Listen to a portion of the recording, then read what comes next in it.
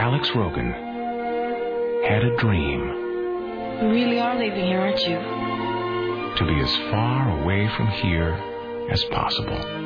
You get your chance. When it comes, you gotta grab it with both hands. It started with a game. You're gonna bust the record. But it wasn't just any game. You have been recruited by the Star League to defend the frontier against Sur and the Kodan Armada. And then, one night... Centauri's the name. We have to talk about a matter of utmost importance. Step into my office. I've seen him come and I've seen him go, but you're the best, my boy. Light years ahead of the competition. Thanks. Alex didn't find his dream. Hey, look out! Oh, dear.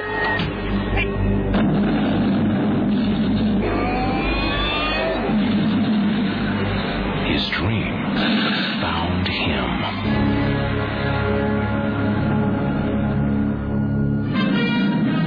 For every Earthling who's ever imagined traveling beyond the stars. Maybe there is a starfighter left. I love you, Alex Rogan. Comes the unforgettable story of one who made it. The last starfighter.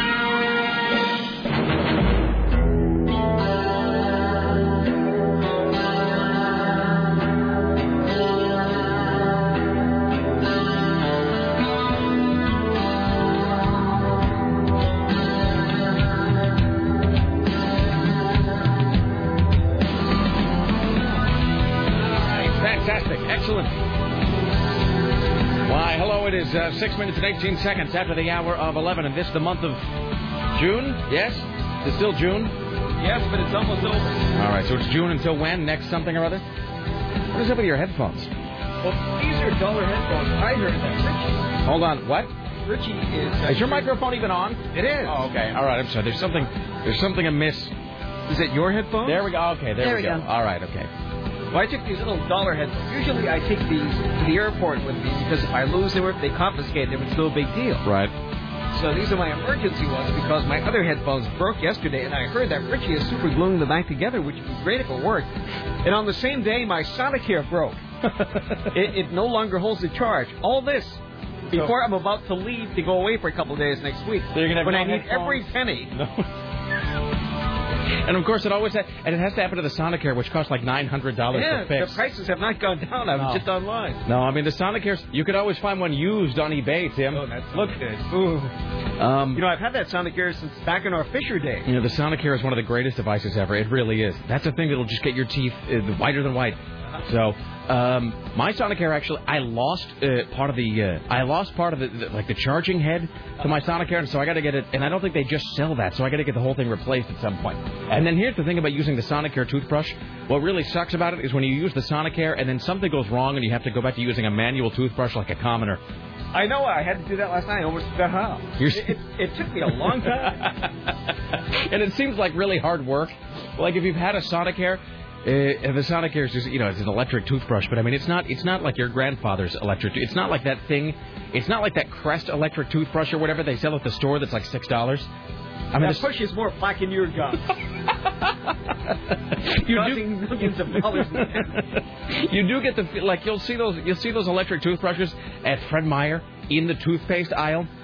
And it's always something that costs like $12, and it's just got the two rotating heads on it or whatever. Yep. And you get the feeling that all it does is use it as just swirls gingivitis around in your mouth. That's all. It just takes plaque from along your gum line and just makes sure that it's evenly distributed among all your teeth. Oh, and by the way, Monday I'm going back to the dentist after the crown putter, which means by the time I get to work. Fantastic. No longer able to speak. That's great. I have an 8 a.m. appointment. They always give me extra. Wonderful. All right. Great. Because I'm a frequent flyer. You know, just a final observation, those toothbrushes, those like $12 electric toothbrushes, you know what those are? Those are the sort of dental equivalent of that car wash that's always on the block near your house that runs on quarters, where for like $1.50 they claim that you get a professional wash for your car. And really all it does is just moves the grime around from your windshield to like your back panel. So, all right. The Sonicare is great, but I remember when Sonicare first broke, And then I had to go back to using a regular toothbrush, and it just seemed like such difficult work. I was sitting there and I was thinking, I have to move my hand back and forth to brush my teeth? What kind of world is this? All right. Anyway, so Richie is gluing your headphones back together? Yes, and Richie's known to accomplish miracles in here. I don't think it could be done, but we'll find out. Well, you know what? Matt Green is back there, too, and he's got like one of those hot glue gun things.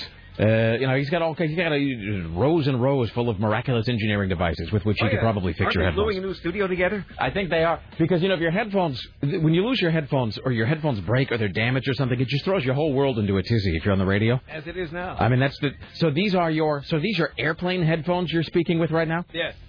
Okay. Doesn't matter what happens. They might leave it behind. They can be confiscated. They're disposable. They cost $1, and only one side works. They're dispensable headphones. All right.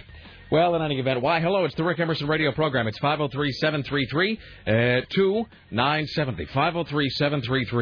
503-733-2970. If you'd like to join us today with your comments, questions, clarifications, kvetches, 2 cents, ruminations, musings, limericks, whatever you might have. It's 503-733-2970.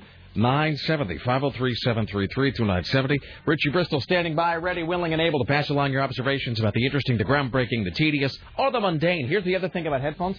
When you finally give in to the inevitable and you have to go buy a new pair of headphones at Fry's, that's when you sort of...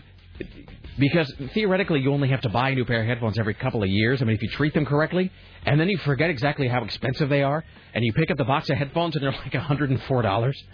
So now it costs like $500 just to drive to Fry's and back. I mean, the greatest day of my life is when they get a Fry's Electronics somewhere here in Portland. That'd be great. It doesn't really make any sense that it's all the way out there in Wilsonville. You think that they could be, at least even on 82nd or something. Yeah. I don't really understand.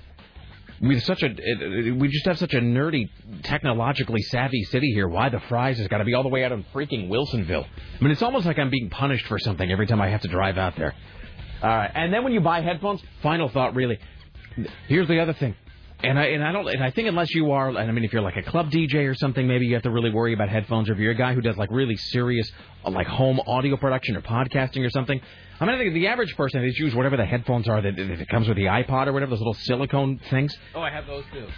But when you go to Fry's and you buy headphones, you really only have 2 choices. You can either pay like $100 and you can get the headphones that I have, and I think Sarah and I have almost the same headphones that theoretically are going to last you for several years, or you can do what I did for the longest time in the sort of early days of my radio career, which is where you spend $19 on a pair of Koss TD60 headphones that break after a month and a half.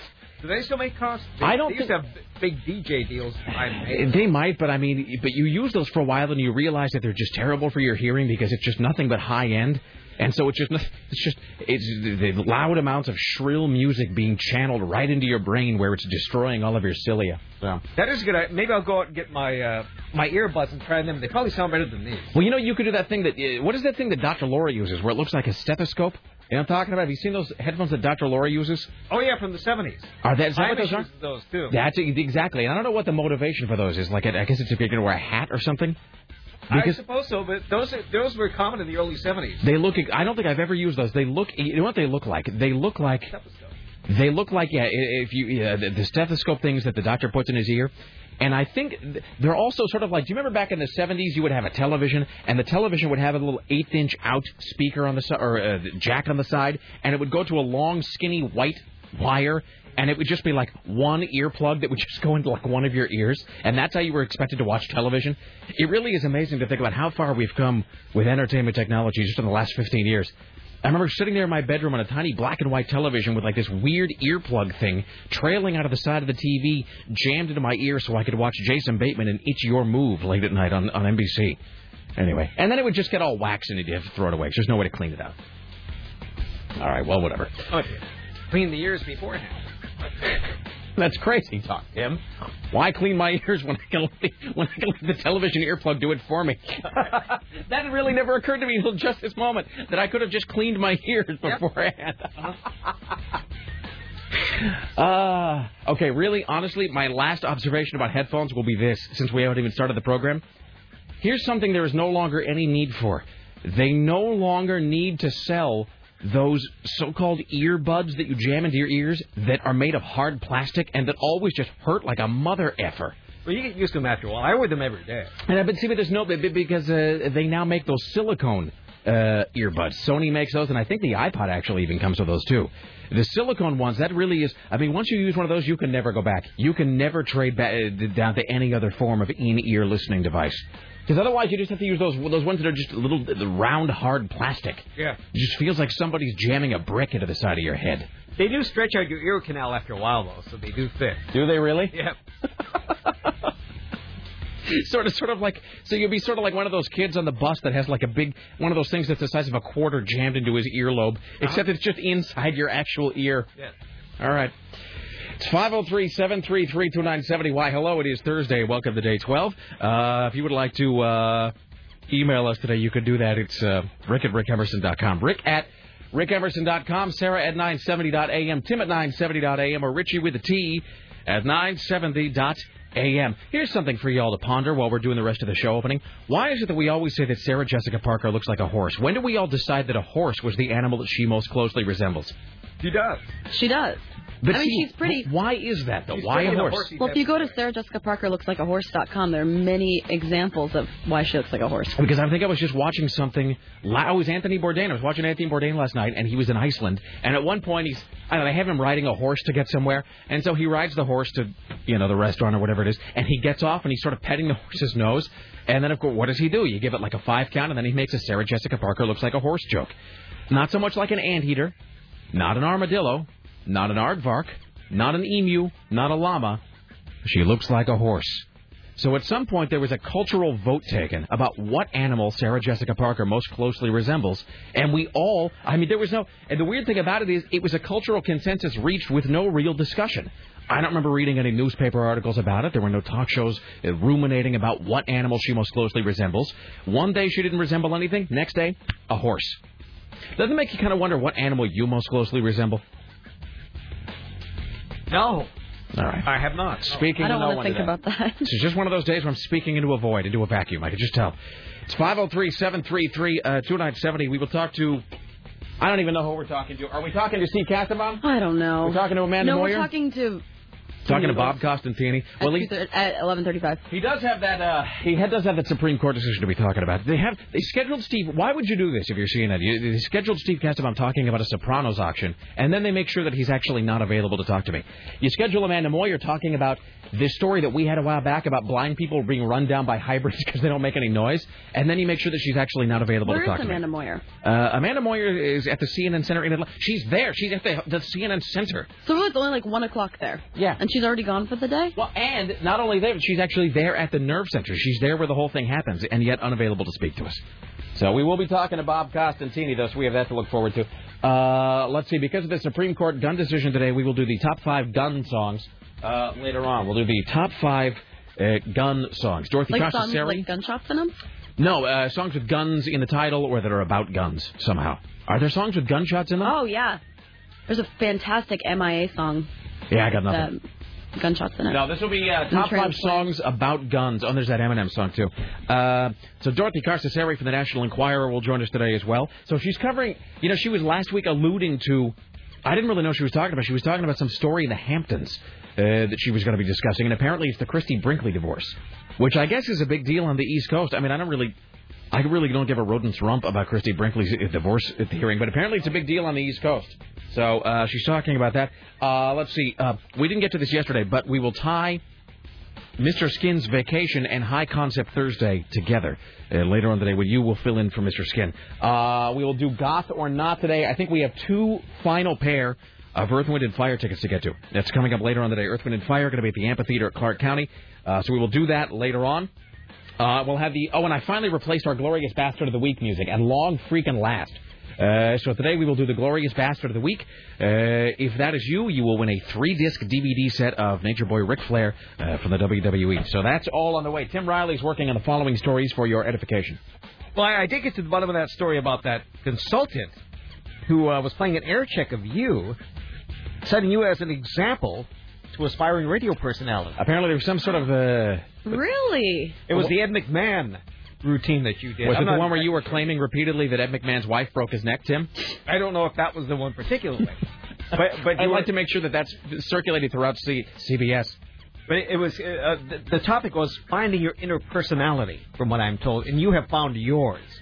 And you were also called a soapboxer. A soapboxer? What does that mean? Someone who gets up on a soapbox. Soapboxer. Oh, damn it. I barely knew her. I don't even know what that is. Does that mean that I guess that's in consultant terms. I guess it's good if they played an air check of you. But we weren't even there. Isn't it a little weird to you that it was like it was a meeting we weren't even at, and It's because we don't have consultants on this program. I suppose. For good and bad, they just leave us alone. They just leave us alone to do whatever. You know what we are? We are sort of like I do believe that this show is sort of like Seinfeld maybe in its early years, where it was just sort of around for. I mean, it eventually became a world-dominating force, but eventually eventually became huge. But I think in the early years, Seinfeld was just there because they forgot it was on the schedule, and so they just left it alone. They just left Jerry Seinfeld alone to do whatever he wanted. All right. Well, there was some. It was some sort of a talent meeting or some sort of. They do these things in radio called. Have you ever had to go to a morning show boot camp? No. They do these. My morning shows never lasted long enough to be in. As you were online buying the ticket, you were canceled. As you were packing your bag for the morning show boot camp, they were firing you. Well, the thing is, most places I've worked, except for this one, and I give CBS a lot of credit, they do promote us a lot. But most stations I worked at, when they give out the one sheet? Yeah. I was never included a picture or anything on most stations because I was the person that they hired until they found the person they really wanted. You were Mr. Right Now. Yeah. Yeah. So my segment was just never on there. So I was never sent anywhere because no one ever knew I existed. I remember when I was doing my very, very first talk show, which was now, what year is this, 2008? So 15 years ago? Jesus. In 93? 94, so 14 years ago. God damn. Just wasted years. Just years of my life down the drain talking about coffee and Bon Jovi records. But I remember when I was doing my very first talk show, the sales department. I mean, it was like the show. It was like the station didn't even exist after 7 o'clock. 'Cause I did a nighttime show, and it was like after 7 p.m. the station went off the air. I mean, if you were to look at the sales materials, it's like it was as though the station just turned the signal off from 7 p.m. until 6 a.m. And so I would actually come into the office late at night, and I would sit there and I would use the one Macintosh computer that was in the building and the Xerox machine, and I would. Pathetically, create my own sales materials. I would sit there and I would create my own one-sheets, writing my own copy, putting together my own promotional materials, which I would then give to the salespeople, and which I would then later in the day just sort of see in the recycle bin. Except I don't even think it was a recycle bin at that point. I think it was just a trash pile. So I made some promotional materials so you can go out and sell my show. It's really... And then I would come back later and it was like someone had just used it to sop up like spilled coffee on their desk. So, all right. Well, in any No, but I'm grateful. This is the first show ever in my career that I've ever been mentioned working on anywhere. After like 30 years, I haven't existed at all anywhere. So you were always like the rest at the end of the first season Gilligan's Island credits? Which I'm used to. That's fine. No, that's fine. So some of the stories we're following today. There's a big freight train derailment on the east side, closing the on-ramps to the I-84 and the I-205. I saw that train when I was riding my bike in this morning. Yeah. It was tooting away. Mm-hmm. 16-year-old Portland boy, once praised as a hero, will now do 10 years for shooting teenagers. There are fresh Mormon molestation claims made by former local Cub Scouts. And you probably saw this online, if not on the television everywhere. Tim McGraw hauls this fat, drunken redneck out of the audience during his concert at Auburn, Washington. Yeah. Has him hauled away. A 12-year-old New Jersey girl is stabbed over a MySpace spat. Sleeping pilots overshot an airport by 359 miles. And a new poll shows more Americans than ever are all in favor of torture. Well, okay. So, there you go. Torture. I barely knew her. All right. Sarah Dillon joining us today, as always, resplendent in a Beverly Hills 90210 T-shirt. It is true. Boy, could that be more 90s. I know. I was so excited when I found this. It's I all found like a Value pastel Village and or fluorescent. Oh, it's terrible. Excellent. And their little peach faces. Yeah. Well, that's one of those shirts that I don't think they do this anymore, but this was a thing that they used to do with the concert shirts, too, where it wasn't a drawing of the band, and it wasn't a photo of the band. It was like a photo that had been turned into a cartoon. Mm-hmm. It was like a photo that had been rendered on the shirt in Technicolor somehow. So, all right. Hey, at some point, not tomorrow, because I think Aaron's bringing in the top 5 tomorrow, but maybe next week, you got to do your top 5 fashion trends from the 90s. Oh, yeah. Like, and when I say top, I don't mean necessarily best, like the top 5... The top 5 most representative fashion trends from the 90s. Which will probably be back in style within the next, few months, because, we're cycling through the 80s pretty fast here. Like, if you had to do production design for a film that took place in 1994, 1995, I don't even know what it would be. Oh, yeah. It would be like, these are the top 5 things that say to somebody, like, hey, this is the 90s. Like, for example, I can see, like, black patent leather shoes with the silver buckle on the side. Is that true? Oh, yeah. All right, excellent. So you should work on that at some point. But I got to see Heather yesterday. Oh, yeah, that's right. Your sister was in town, She was and in your town mom? for 5 glorious hours, my sister and my mom. And how are they? They are doing very well. Did they? Now, were they in range when we were playing all of the... Yes. I'm going to tape my knob down and just see if I inadvertently touch it. I just wanted to make sure. Yeah. They heard that. We were a lesbian couple. Anywho, so... And my mom was like, oh, that Rick Emerson. Oh, he's such a rapscallion. Yeah, that was okay, awkward. well, there you go. Yeah, well, then I got home. My sister thought it was hilarious, and my mom was just not really talking to me about it. Does your mom just turn a blind eye? Does she just sort of... Is this sort of a where she kind of knows in the sort of vague sense that you're on the radio, but she just doesn't want to know about the specifics? Exactly. And if she hears them, she doesn't want to. Which is why I was so eternally grateful that you found all those sound bites. Yeah, I'm glad I could help. How are you doing? I'm okay. It's I didn't really do a whole lot last night. I went home and I sort of laid on the sofa. That was about it. And then tonight I was gonna go see. If you are out and about tonight and looking for music, you really ought to go to Duff's Garage, which is on 7th between Market and Clay. Not a bad place at all. And you ought to go see a band called Bubba Speed, who are going to be playing tonight. They are on at 8:45. So I guess the show's there on weeknights kind of early. But Bubba Speed, featuring our good friend Jesse Cunningham, they're a fantastic band, kind of a southern rock sort of a thing. So myspace.com/Bubba Speed, and they're at Duff's Garage tonight at 8:45. I will not be there because I'll be in Troutdale seeing Death Cab for Cutie. Let's all hear it for me. Hooray. All the way to Troutdale? Dude. Oh, is that the one at the Edgefield? It's the Edgefield. I mean, I'm sure it's a nice venue. And oh, you'll like. Have you been there before? No. You'll like it. Well, I was gonna say it seems like a quaint European town, but I'll just it'll be like a close to traveling. It's like an old folks home. Isn't that one of those shows where Laura should take one of her friends? That's what I said, but that wasn't. I mean, to be well here. I don't even know if we have time to talk about it. We have a couple minutes. All right. Well, it's just because. So. How do I put this? And it's so hard to say this without sounding like I'm being jerky about it. It's not that I dislike Death Cab for Cutie. It's just not my deal. It's not my... It's a little too... I don't say happy even. There's something... I don't know what it is. There's something about them. I totally feel you. I mean, I like the Postal Service a lot better than the Postal Service is good, which is sort of his electro... And Death Cab for... To be fair, Death Cab for Cutie has some singles that I like. There's that song Into the Dark I like quite a lot. Mm-hmm. But Ben Gibbert's a talented guy, and this all sounds like I'm trying to knock them though, like I'm trying to somehow snarkily imply that they're bad, and they're really not. It just doesn't. It's just bland. It's just sort of uninteresting to me. That's my deal with. And I know that everybody loves them, and they're then they're on the cover of everything, and I know that the music critics just gush over them, and whatever, and that's all fine.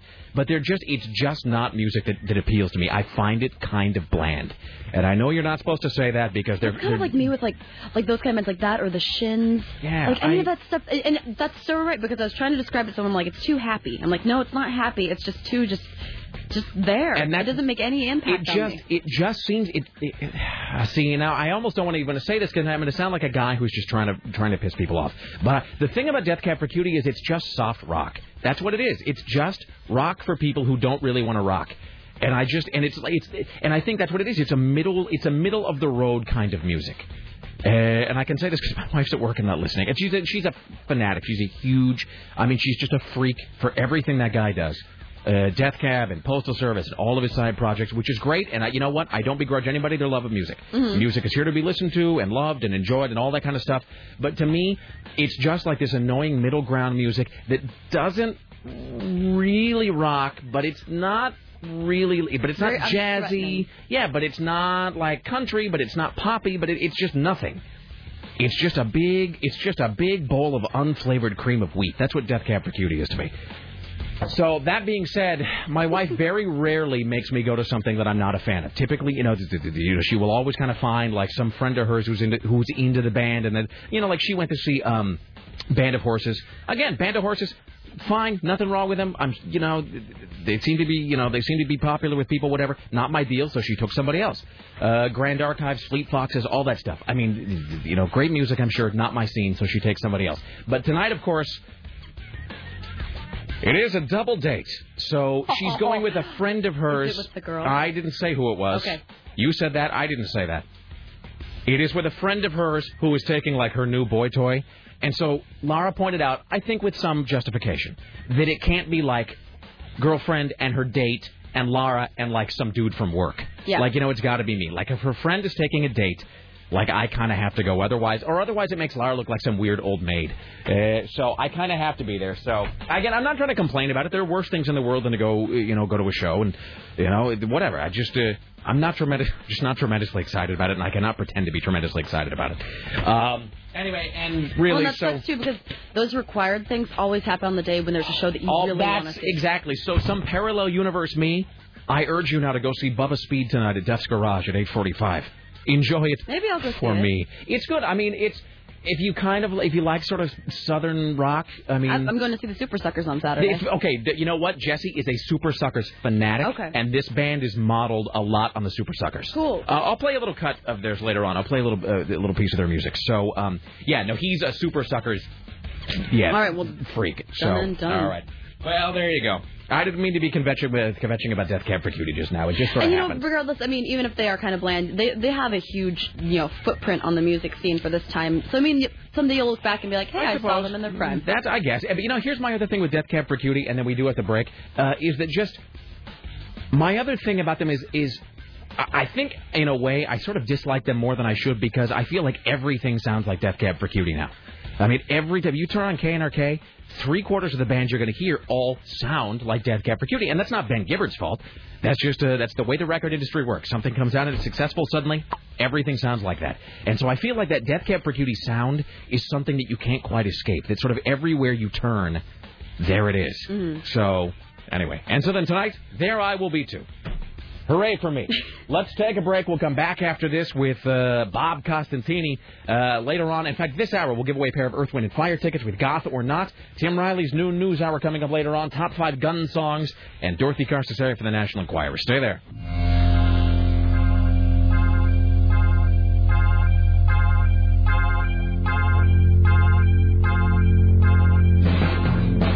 Why, hello, it's the Rick Emerson radio program. It's 503-733-2970.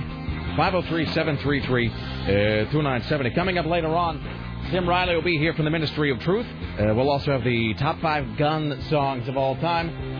Goth or Not. You will fill in for the vacationing Mr. Skin. Dorothy Carcassari for the National Enquirer. And we'll announce the glorious bastard of the week. Your phone calls here in a moment as well. Ladies and gentlemen, from the Hill, let's welcome now CNN radio correspondent, Bob Costantini. Hi there, Rick. Hello, Bob Costantini. How are you? Fine. Speaking of gun songs, Ted Nugent has reacted favorably to this ruling, by the way. Oh, the Supreme Court ruling? Of course he has. Supreme Court ruling, Do you get the feeling that Ted Nugent just sits there in some sort of weird satellite master control room in his fortified bunker just waiting to address the world at large? I don't know. That I can't tell you, really. I mean, I get the feeling if you were to walk through the Nugent household at Chez Nuge, wherever that might be, because he's one of those guys, did he live in Montana or something? I mean, he would almost have to, right? I don't know, to tell you the truth, because I'm not a big Ted Nugent fan, but I do know that he reacted through a phone interview. I get the idea that if you were to walk into Ted Nugent's house, first of all, that his front yard is probably covered with tripwires and landmines, and then just any number of sort of Rottweilers and like machine gun bunkers. And then as you get closer to his house, you probably have to jump over a moat that's filled with some kind of ravenous alligator-like creature. And then when you get into his actual home, there's probably one room that's just nothing but guns. I picture one room that's nothing but chainsaws. I picture one room where there's nothing but deer carcasses being hosed down. And then the next room is just some sort of Ted Nugent master world address room where he can press one button and speak to the entire population of the earth as a whole. Okay. I'm beginning to wonder why I brought that up. No, I'm just saying that's how I picture life at Ted Nugent's house. Yes. All right. So, well, let's talk about the Supreme Court thing then. So this is. So let me understand this. So there was a time, and by a time I mean like yesterday, when you couldn't own handguns in Washington, D.C., correct? You could not keep them in your home. That is what this law is. This was an absolute prohibition against handguns inside the home unless you had a special reason to fear for your safety. And that's in effect what the court has struck down in this 5-4 ruling, saying that, such a broad, overarching ban on any type of weapon, perhaps, but basically this was a handgun matter, this overarching ban just isn't constitutional. It does, of course, keep intact other prohibitions, such as people who might be felons or the mentally ill, something along those lines. It specifically dealt with this law, and this was targeted, of course, by gun rights advocates, because it was a very broad ban. It just said you cannot have a handgun inside your home. Well, what is it? Well, that's a weird question. Does that mean you can have one inside your car? I don't believe that is allowed here in the District of Columbia. You'd have to have a permit. So when they said this was as in many places, you'd have to have a permit to carry a handgun or to have it with you away from the home.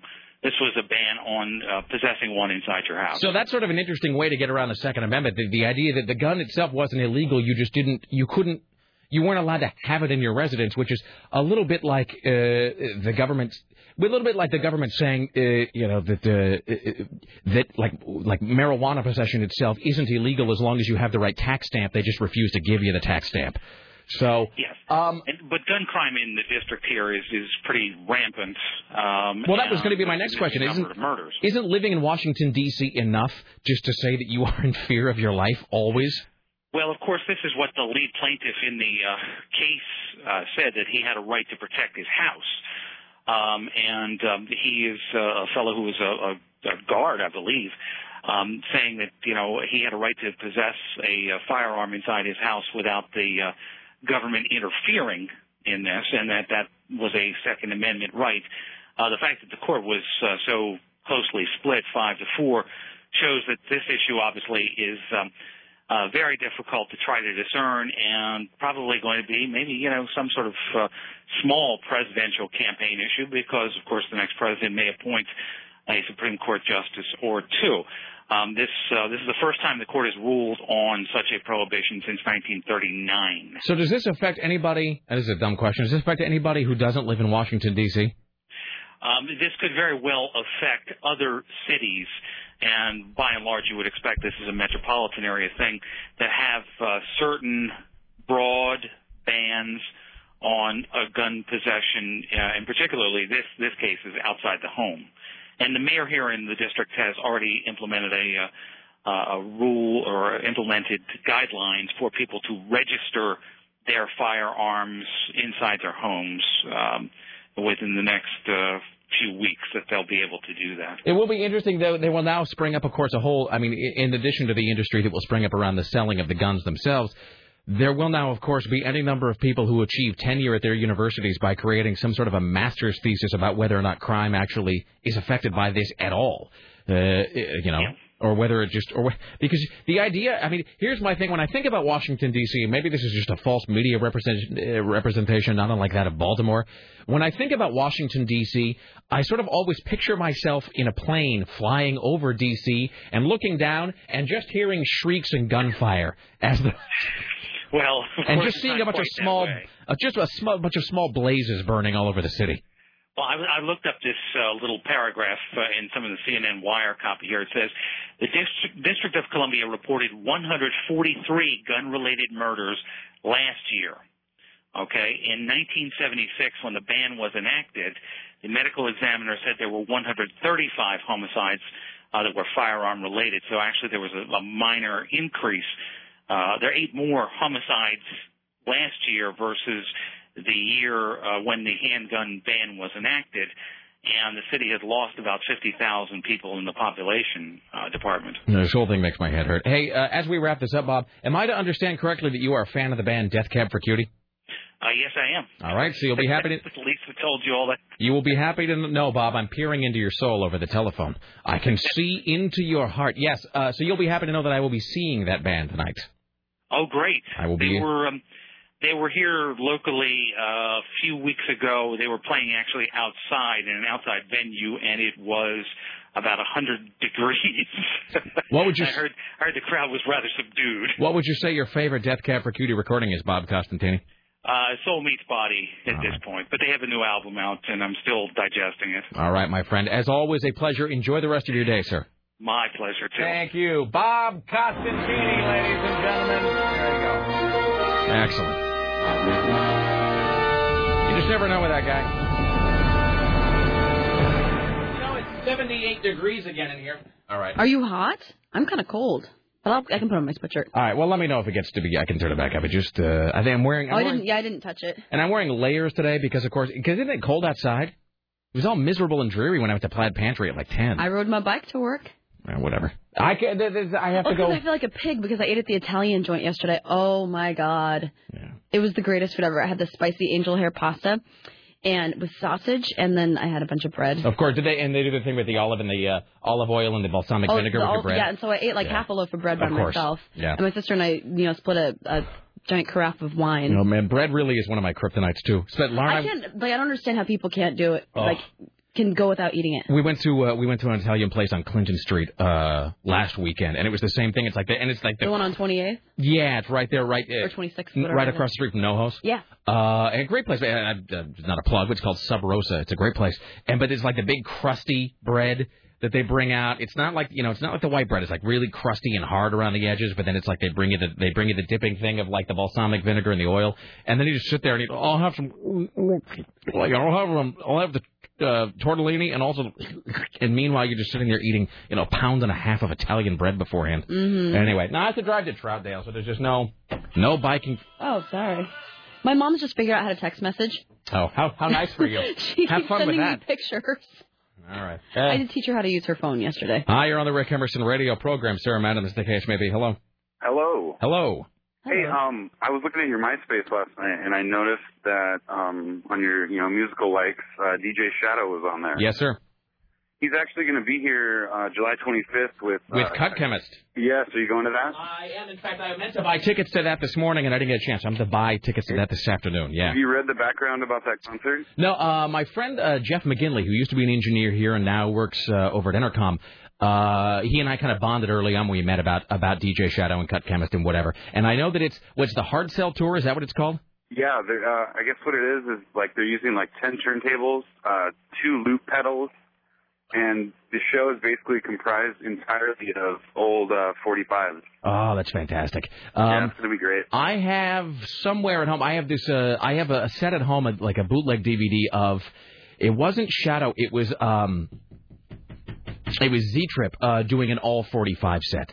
Z-Trip's awesome. Yeah, I saw that. I saw him for the first time live on the Scratch tour when he came to. It was like him and the Executioners and like Qbert and all those guys. Anyway, yeah. So I've never seen Shadow live though, and I've missed him a bunch of times. I missed RJD2 when he came to town. So I am all over that, as they say. Yeah, it's gonna be good. All right, thank you, my friend. Yep. All right. Yeah, I was just looking at your MySpace page after you mentioned that, and Joni has a good point. She left you a comment. She's like, the Sarah Jessica Parker thing comes from Ed Wood when they're reading the newspaper review, and she goes, I don't have a face like a horse. I forgot all about that. Yeah. So at the beginning, when she says, do I really have a face that looks like a horse? Oh, see, now that makes me feel bad. And the thing is, here's the thing about Sarah Jessica Parker is I make fun of her all the time because I guess it's just what you do. You're just supposed to. But then I'll see her in Ed Wood, and she just is so charming. She's just so wonderful. And if she's willing to address it like that, yeah. I mean, that takes some balls. I wonder if that was in other words, it came from something else. It came from that, like, is it in Ed Wood because somebody had already made the joke, or do we make the joke because it was in Ed Wood? Like, I'm sure somebody had made the joke. I wonder if at the time that was already like a sort of a meta thing, like a play on. A play on a past experience. Because she'd been involved in the industry since she was a kid. Yeah, that's right. She was freaky looking on square pegs, too. Richie Bristol, can you join us in the studio? That would be fantastic. So to add to the embarrassment that is my life, so tomorrow we will be having a personal trainer come into the studio who's going to be measuring my fat with a caliper. Hi. Let's see. This is going to be. I'll read the. I lost the article here. Wait, hold on. Where the hell did I put it? Oh, anyway, I'll read the detail later on.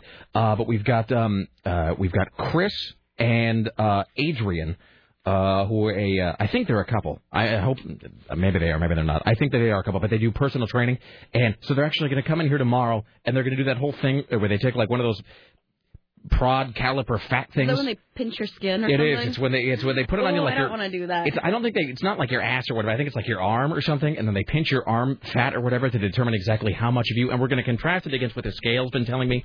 But here's the good thing is Aaron's going to be here tomorrow, too. So I'm going to make them do Aaron as well.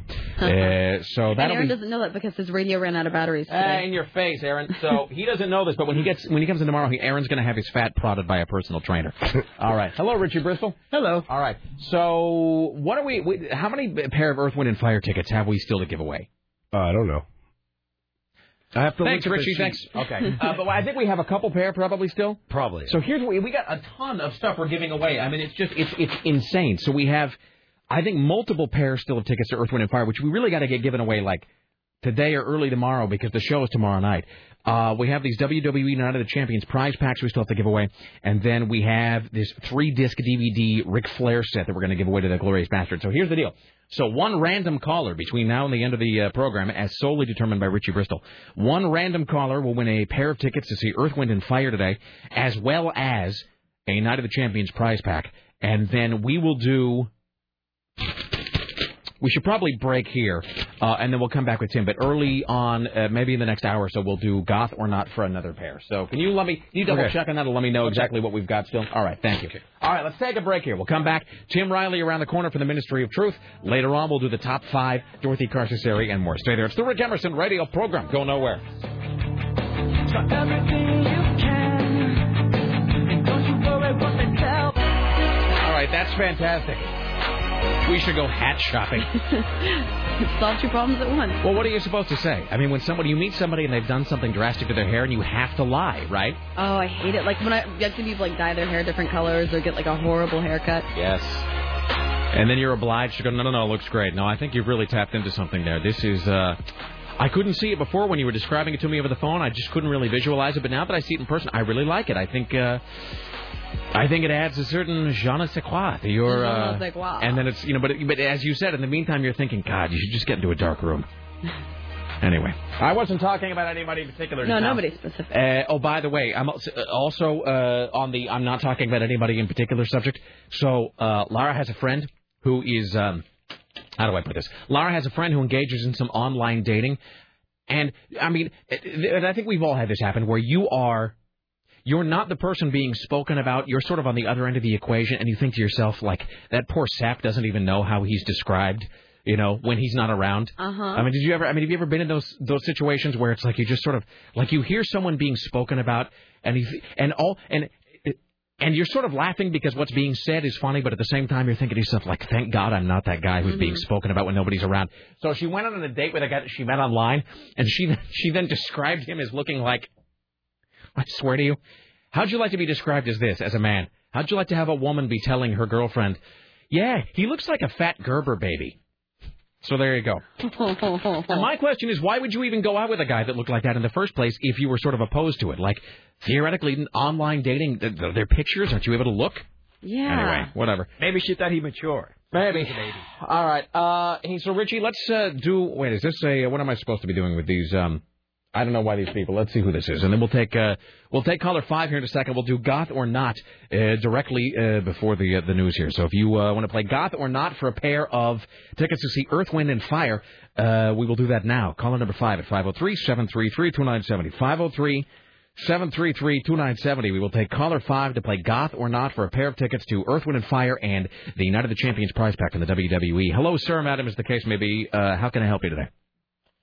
Rick, all I wanted to do was ask Richie what the bumper music is. What's the name of that song that you play with the little girl in it? I'm sorry? Little girl, little girl? You mean, it's going to take some time. What's the name of the song? Jimmy World. Yeah, that's a song called The Middle by a band called Jimmy Eat World. Okay, cool. Thank you. All right, glad I can help. All right, there you go. There's that. All right. It's 503-733-2970. Let me just read this before we do Goth or Not. Then we'll do the news. Coming up later on, Dorothy Carcasseri and so forth. This says, Rick, about my mother effing mom on a mother effing plane. Damn you to hell, Rick Emerson. With a subject line like that, you know it's going to be good. And he says, Rick, I just put my mom on a plane this morning. Now, it's not my way to play blood rock before a loved one embarks on a journey, so I refrained. But as I pulled up to the terminal, I began to think of Gustav's restaurant, and I said to my mother, white wheat sourdough English muffin bagel. White wheat sourdough English muffin bagel. When I pulled away, I thought, holy F, What if those are the last words I ever say to my mother? Not only that, what if the plane is going down screaming towards the earth and her imminent flaming demise, and my mother's last thoughts are, white wheat sourdough English muffin bagel? What have you done to me? God damn you, Rick Emerson. Damn you to hell. All right. Thank you. And one more before we do Goth or Not. This is for Tim. Rick? Up until yesterday, I didn't share Tim Riley's wholehearted disdain for public transportation and the mouth-breathing masses that utilize it. However, I now will be purchasing a can of pepper spray and possibly some surgical masks before riding public transportation again. I ride the bus to work, and on my return home yesterday evening, I stepped onto a packed bus headed east on Burnside. There were so many people on the bus, I was forced to stand at the front, clinging like a rhesus monkey to the hand straps and facing the side of the bus. The man I was facing was holding the small trash can that each bus is equipped with and projectile vomiting into it. When not vomiting, he just hung his head and dripped ropes of vomit drool into the receptacle. I had to stand pressed against other people while this stellar example of a TriMet patron retched for 10 blocks. Consistently vomiting the whole way, before enough people got off the bus to where I could move down the aisle 3 feet away from him. The people sitting across and next to him were just staring with the dead eyes of a doll, like the whole thing was not happening. The sound and the smell of the vomit on a warm, closed bus held the promise of a stand-by-me-esque domino effect, but I managed to hold back, as did the other people. The man clutched the can and vomited for at least the 32 blocks that I rode, possibly more. I do not understand why the driver let this man on and why the driver let him stay on the bus. The only rationale I can come up with is that occurrences like this are the norm, and that the driver was just happy the man was voiding into the trash can instead of all over the bus and other riders. This is the TriMet world in which we live. There you go, Tim Riley. That story is for you. I'm really glad that I have my extra 25 cents to pay for that kind of luxury now. Exactly. But, I mean, the bus is even lower than the max, I think. Oh, totally. I mean, when you step aboard the bus, a voice should go up automatically. Welcome aboard, loser. Hello, sir, madam, as the case may be. How are you today? I'm doing fine, Rick. And Abandon hope, all ye who enter here. Are you ready to play Goth or Not, my friend? I am. All right, here is the deal. You are playing for a pair of tickets to see Earth, Wind, and Fire this coming Friday at the Amphitheater at Clark County, as well as a Night of the Champions prize pack from WWE. Let me give like a fifth try at reading these copy points correctly. Don't miss Triple H, Shawn Michaels, Chris Jericho, Undertaker, Batista, and your favorite superstars as they battle for honor and championship gold at Night of the Champions this Sunday, June 29th, live, 8 p.m. Eastern, 5 p.m. Pacific, only on pay-per-view. All right, sir, here's how we play the game. I will read you a Gothic poem.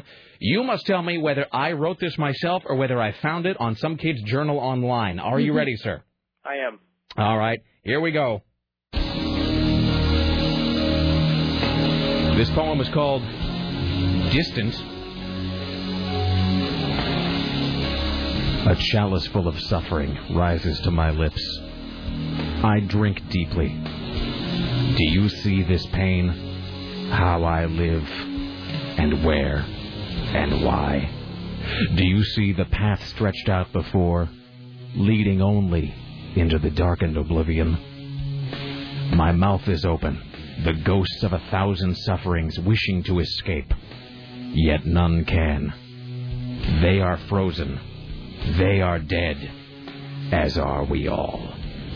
All right, sir, did I write that myself or did I find that online? Or you can punt and have Sarah guess for you. I think you wrote that. Is that your final answer, sir? Yes. God, I'm lame. Yes, I wrote that. That's what I guessed, too. How did you know? What was the giveaway? Too many big words like oblivion. I don't think most kids know how to spell oblivion. What a sad society that oblivion passes as a really big word. I don't know. I could totally just tell. You could just see me sitting in a darkened room pounding that out on the keyboard. The vomiting ghosts, and they're frozen in your mouth. All right, my friend. You are going to see Earth, Wind, and Fire this Friday at the Amphitheater at Clark County. You got to get the WWE prize pack as well. Richie Bristol will get your information. Thank you for playing Goth or Not. Thanks, Rick. Thank you. All right, ladies and gentlemen, at the Ministry of Truth, here's Tim Riley. It's time for the Rick Emerson Show's new news hour, only on AM 970, The Talker. And now, from the Ministry of Truth, this is Tim Riley. Hello there, sports fans. Closing arguments have begun in the trial between the City of Seattle and the Supersonics Basketball Club. City lawyers contend the team must finish out the remaining 2 years on its lease at Key Arena, and says owner Clay Barnett's group understood the city would enforce the lease when it took over ownership. The Sonics are trying to move to Oklahoma City for some ridiculous reason. Why? For the upcoming NBA season. Is there a lot happening in Oklahoma City? I suppose so. Is moving to Oklahoma? It's gonna be another one of those days. You know what it is? Is I had caffeine way earlier today than I normally do, and so I feel like the whole roller coaster of chemical intake in my body has been thrown off. Normally I have a cup of tea when I get up, but I had a huge cup of coffee this morning, and so now the whole thing it's all gone squiggly. Is moving to Oklahoma City, though, is that like buying low in a stock? You know what I mean? Imagine so. Let's move to a place that no one could possibly care less about because we can do it for pennies on the dollar. And then, by miraculous happenstance, if Oklahoma becomes like a real city of tomorrow at some point, then they'll already be there. They'll be in place to take advantage of it. That sounds good. Now, but if that happens, then, if the Sonics... I wasn't even really listening to the story, but so are the Sonics leaving or are they not leaving? They're leaving. They are leaving. Yeah. So... But doesn't that then mean that they're going to yank the Trailblazers out of here and move them to Seattle? Oh, maybe they will. I mean, didn't that just seem... Would anybody miss them not That was being speculation. I mean, it just seems obvious, right? If you look at the whole thing as sort of a chess game. I mean, if there's no... You know that Paul Allen, loves Seattle, and he loves the Blazers. Oh, yeah? I mean, it just kind of... Well, and I mean, Seattle is... I mean, I know the people in Portland hate it. Look, I love Portland. We all love Portland. But let's be honest. I know the people in Portland have a weird inferiority complex about Seattle. I know there's no place to fill up the gas tank on the way to Seattle. You know what? The Portland is? Say, yeah. Oh, yeah. Well, I mean, Portland, let's just call it what it is. Portland is to Seattle as South Park is to The Simpsons. Mm-hmm. I mean, that's the thing, right? Given my own preference, given my choice, I would watch South Park over The Simpsons every day. But The Simpsons does seem to get a little bit of that critical respect and acclaim that South Park never ever gets. Mm. One might also say that Portland is to Seattle as perhaps Family Guy is to South Park. But it's fine. And so that's just so people don't like to hear that. But it seems like if the Sonics leave Seattle, I mean, Seattle are they still a top 10 market? Like number 10, number 9, something like that? I think it's above that, maybe 15. So maybe it's 15. So, I mean, it's certainly bigger than Portland. So it doesn't seem like they're just going to lose that franchise and just sort of take that lying down. And we do seem to be the nearest city that isn't really, using the basketball team to its fullest effect. So, anyway, well, enjoy it while it's here, I guess. Seattle's boring anyway. Yes, it is. It really is. Big freight train. Derailment today. Multiple train cars derailed early this morning. No injuries or hazardous materials have leaked. This happened shortly after 9 o'clock. ODOT closed the ramps connecting I-84 west to I-205 north and south, and the ramps connecting I-205 north to south on I-84 east. So that makes no sense. I don't understand. I tuned out about halfway through that description. Well, the train fell over. Okay. What train? It was carrying lumber. 7 of the cars flipped over. About 30 in total fell off the rails. This happened at Northeast 102nd Avenue in Northeast Fremont. The rail lies along I-84 and crosses over the freeway at one point. So if you're heading in that direction, a lot of stuff is closed. Lumber. I barely knew her. So here's something that will keep your attention. They found another dead body in Southeast. Wait, hold on. Let me guess. Let's play where was that dead body? All right, so was this above or below 82nd? Above. Above, okay. Was it between 82nd and 130th? Above. I was going to say 160th. Too low. 160th? Higher. Really? I don't even... Oh, that's the Gresham then, isn't it? Seriously, Almost. I don't... where at? I give 181st. 162nd and Main in Southeast. And then an awkward silence descended over the room. I didn't know who... think about where that is. I didn't know who was supposed to speak there. That's exactly what I was doing. I was trying to figure out, because there's... I know where 161st and Stark is. Where's that's Rock where... and Roll Pizza? Is that like 100... That is on Powell, right? Yeah, but that's like 102nd. So I'm trying to Yeah, Rock and Roll Pizza, and so that Victory Bingo is on 161st. Yeah, okay, well, whatever. It's just another dead body. Not in my neighborhood. Well, no, what was the nature of the dead body? Shot? Stabbed? Yeah. Did they don't know. There's nobody inquiring. Another dead body. Maybe just the suffocating blanket of Gresham hate. It just finally snuffed out their life force. All right. Well, sorry. Yep. Too bad. Is everybody listless today? Is there some sort of weird lackluster vibe in the air? I myself am full of life and zest. I think it's going fabulously so far. You're an example to other radio personalities. I really am. How sad is that, by the way, that me running my gums about Ed McMahon was somehow isolated as like the paragon of radio excellence. Well, whatever. And someone's listening, I must have that recording to play to others. Rick Emerson has to serve as an example to other radio personalities. Oh, by the way, this email says, TriMet isn't the only transportation agency with a vomit problem, Rick. Yesterday by the way, I should note that this email, God love you, Kathy, you've been emailing me for, I would guess, the better part of a decade now. But this is the same Kathy who chastised us for playing the vomit sound effect so repeatedly about 2 weeks ago. And here she is emailing me a vomit story. Charade you are, my friend. You've converted another one. Let's see. TriMet isn't the only transportation agency with vomit problems. Yesterday at the Denver airport, there was a pile of vomit. A pile of vomit is a great phrase because that sort of implies the vomit is stacked up like Richard Dreyfuss's Devil's Tower models. I don't think you can have a pile of vomit unless you're just vomiting up a big, like, tax or something. Unless you're just vomiting up, like, building blocks. Unless you've just been swallowing plastic cubes. I don't think vomit can ever be anything but a puddle. I mean, maybe a lake, I suppose. Anyway, she says, yesterday at the Denver airport, there was a pile of vomit right in the middle of the concourse. I walked around it, but an hour later when I came back, it was still there. I don't understand. Well, I mean, the Denver airport, it's all they can do just to keep that thing open from moment to moment, even now. All right, here's Tim Riley. A 16-year-old Portland boy who was praised as a hero 2 years ago for tackling a guy who snatched the baby girl from a stroller on the Max platform will now get 10 years in the prison for shooting 2 teenagers in the legs. Lamar Curry also faces rape charges, but those were dismissed in a plea bargain. He was charged with shooting the boys outside Jefferson High School last October at a homecoming dance. It appears to be gang-related. He pled guilty to 2 counts of assault with a firearm. The mother and the baby girl were visiting Portland from Eastern Oregon. The man grabbed the baby. He said he intended to throw her under the train. These people on the east side, I'm telling you. 2 more men have filed a lawsuit against the Mormon Church, alleging that a former troop and church leader, Timur Dykes, molested them. This brings the number of such filings to 8, seeking a total of $33 million in damages. He's not, I guess in my head I always hear scout leader. But he's a former troop and church leader. Oh, okay, so he is both a church leader and a scout leader, of course. Timur Van Dykes. Well, that access to twice the children, I suppose. Lawsuits in Multnomah County Court allege that the molestation began in the early 80s, ended in the early 90s, and involved scout troops 478 and 719. 6 of the 8 agreed recently to enter talks to settle the lawsuits, but reached no agreement. Dykes has been convicted on at least 26 sex crimes since 1983 and is a registered sex offender. Are you amazed? And again, I'm not advocating this. I'm not saying this should happen. Rick Emerson does not promote vigilante justice. That would be wrong. I'm just saying, are you amazed that more of these sex abuse victims don't just say, like, all right, well, that's it, and just and go find the guy and just toss him under a bus? Yes. I mean, I'm astounded that doesn't happen more often. In fact, I can't remember the last time it did happen. I think there might have been... that priest who got killed in prison. I was going to say, I think there might have been but even that was in prison where, God only knows why he was killed. I mean, maybe he was just looking at the guy the wrong way in the lunch line. But I think there was a kid of, I don't know, maybe 5, 6, 7, 8 years ago that took a shot at a bishop somewhere. But I might just be hallucinating that. That might not have actually happened.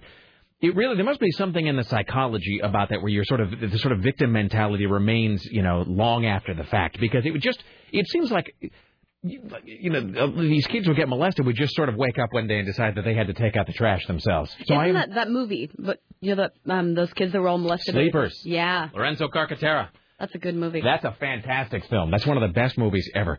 And it's got talk about an all-star cast. It's got Jason Patrick, Brad Pitt. What's his name? Russell Hammond from Stillwater. Billy Crudup. Mm-hmm. That really isn't that Brad Renfro in it too? I think so. Robert De Niro, Dustin Hoffman. I always get Brad Renfro and Ethan Hawke confused. Yeah. They kind of look the same in my mind to me. Boy, Sleepers is Kevin Bacon. Sleepers is a really great movie. Anyway, I'm just amazed that that some of these sex abuse victims don't just decide just to sort of sort things out themselves. Not that they should, that would be wrong, but it does sort of surprise me. How about this? We could maybe do this since there does seem to be so much of it, and I know Bob Costantini was talking about this other Supreme Court ruling that had to do with child rape or whatever. I just, I'm just skip it. I just don't think.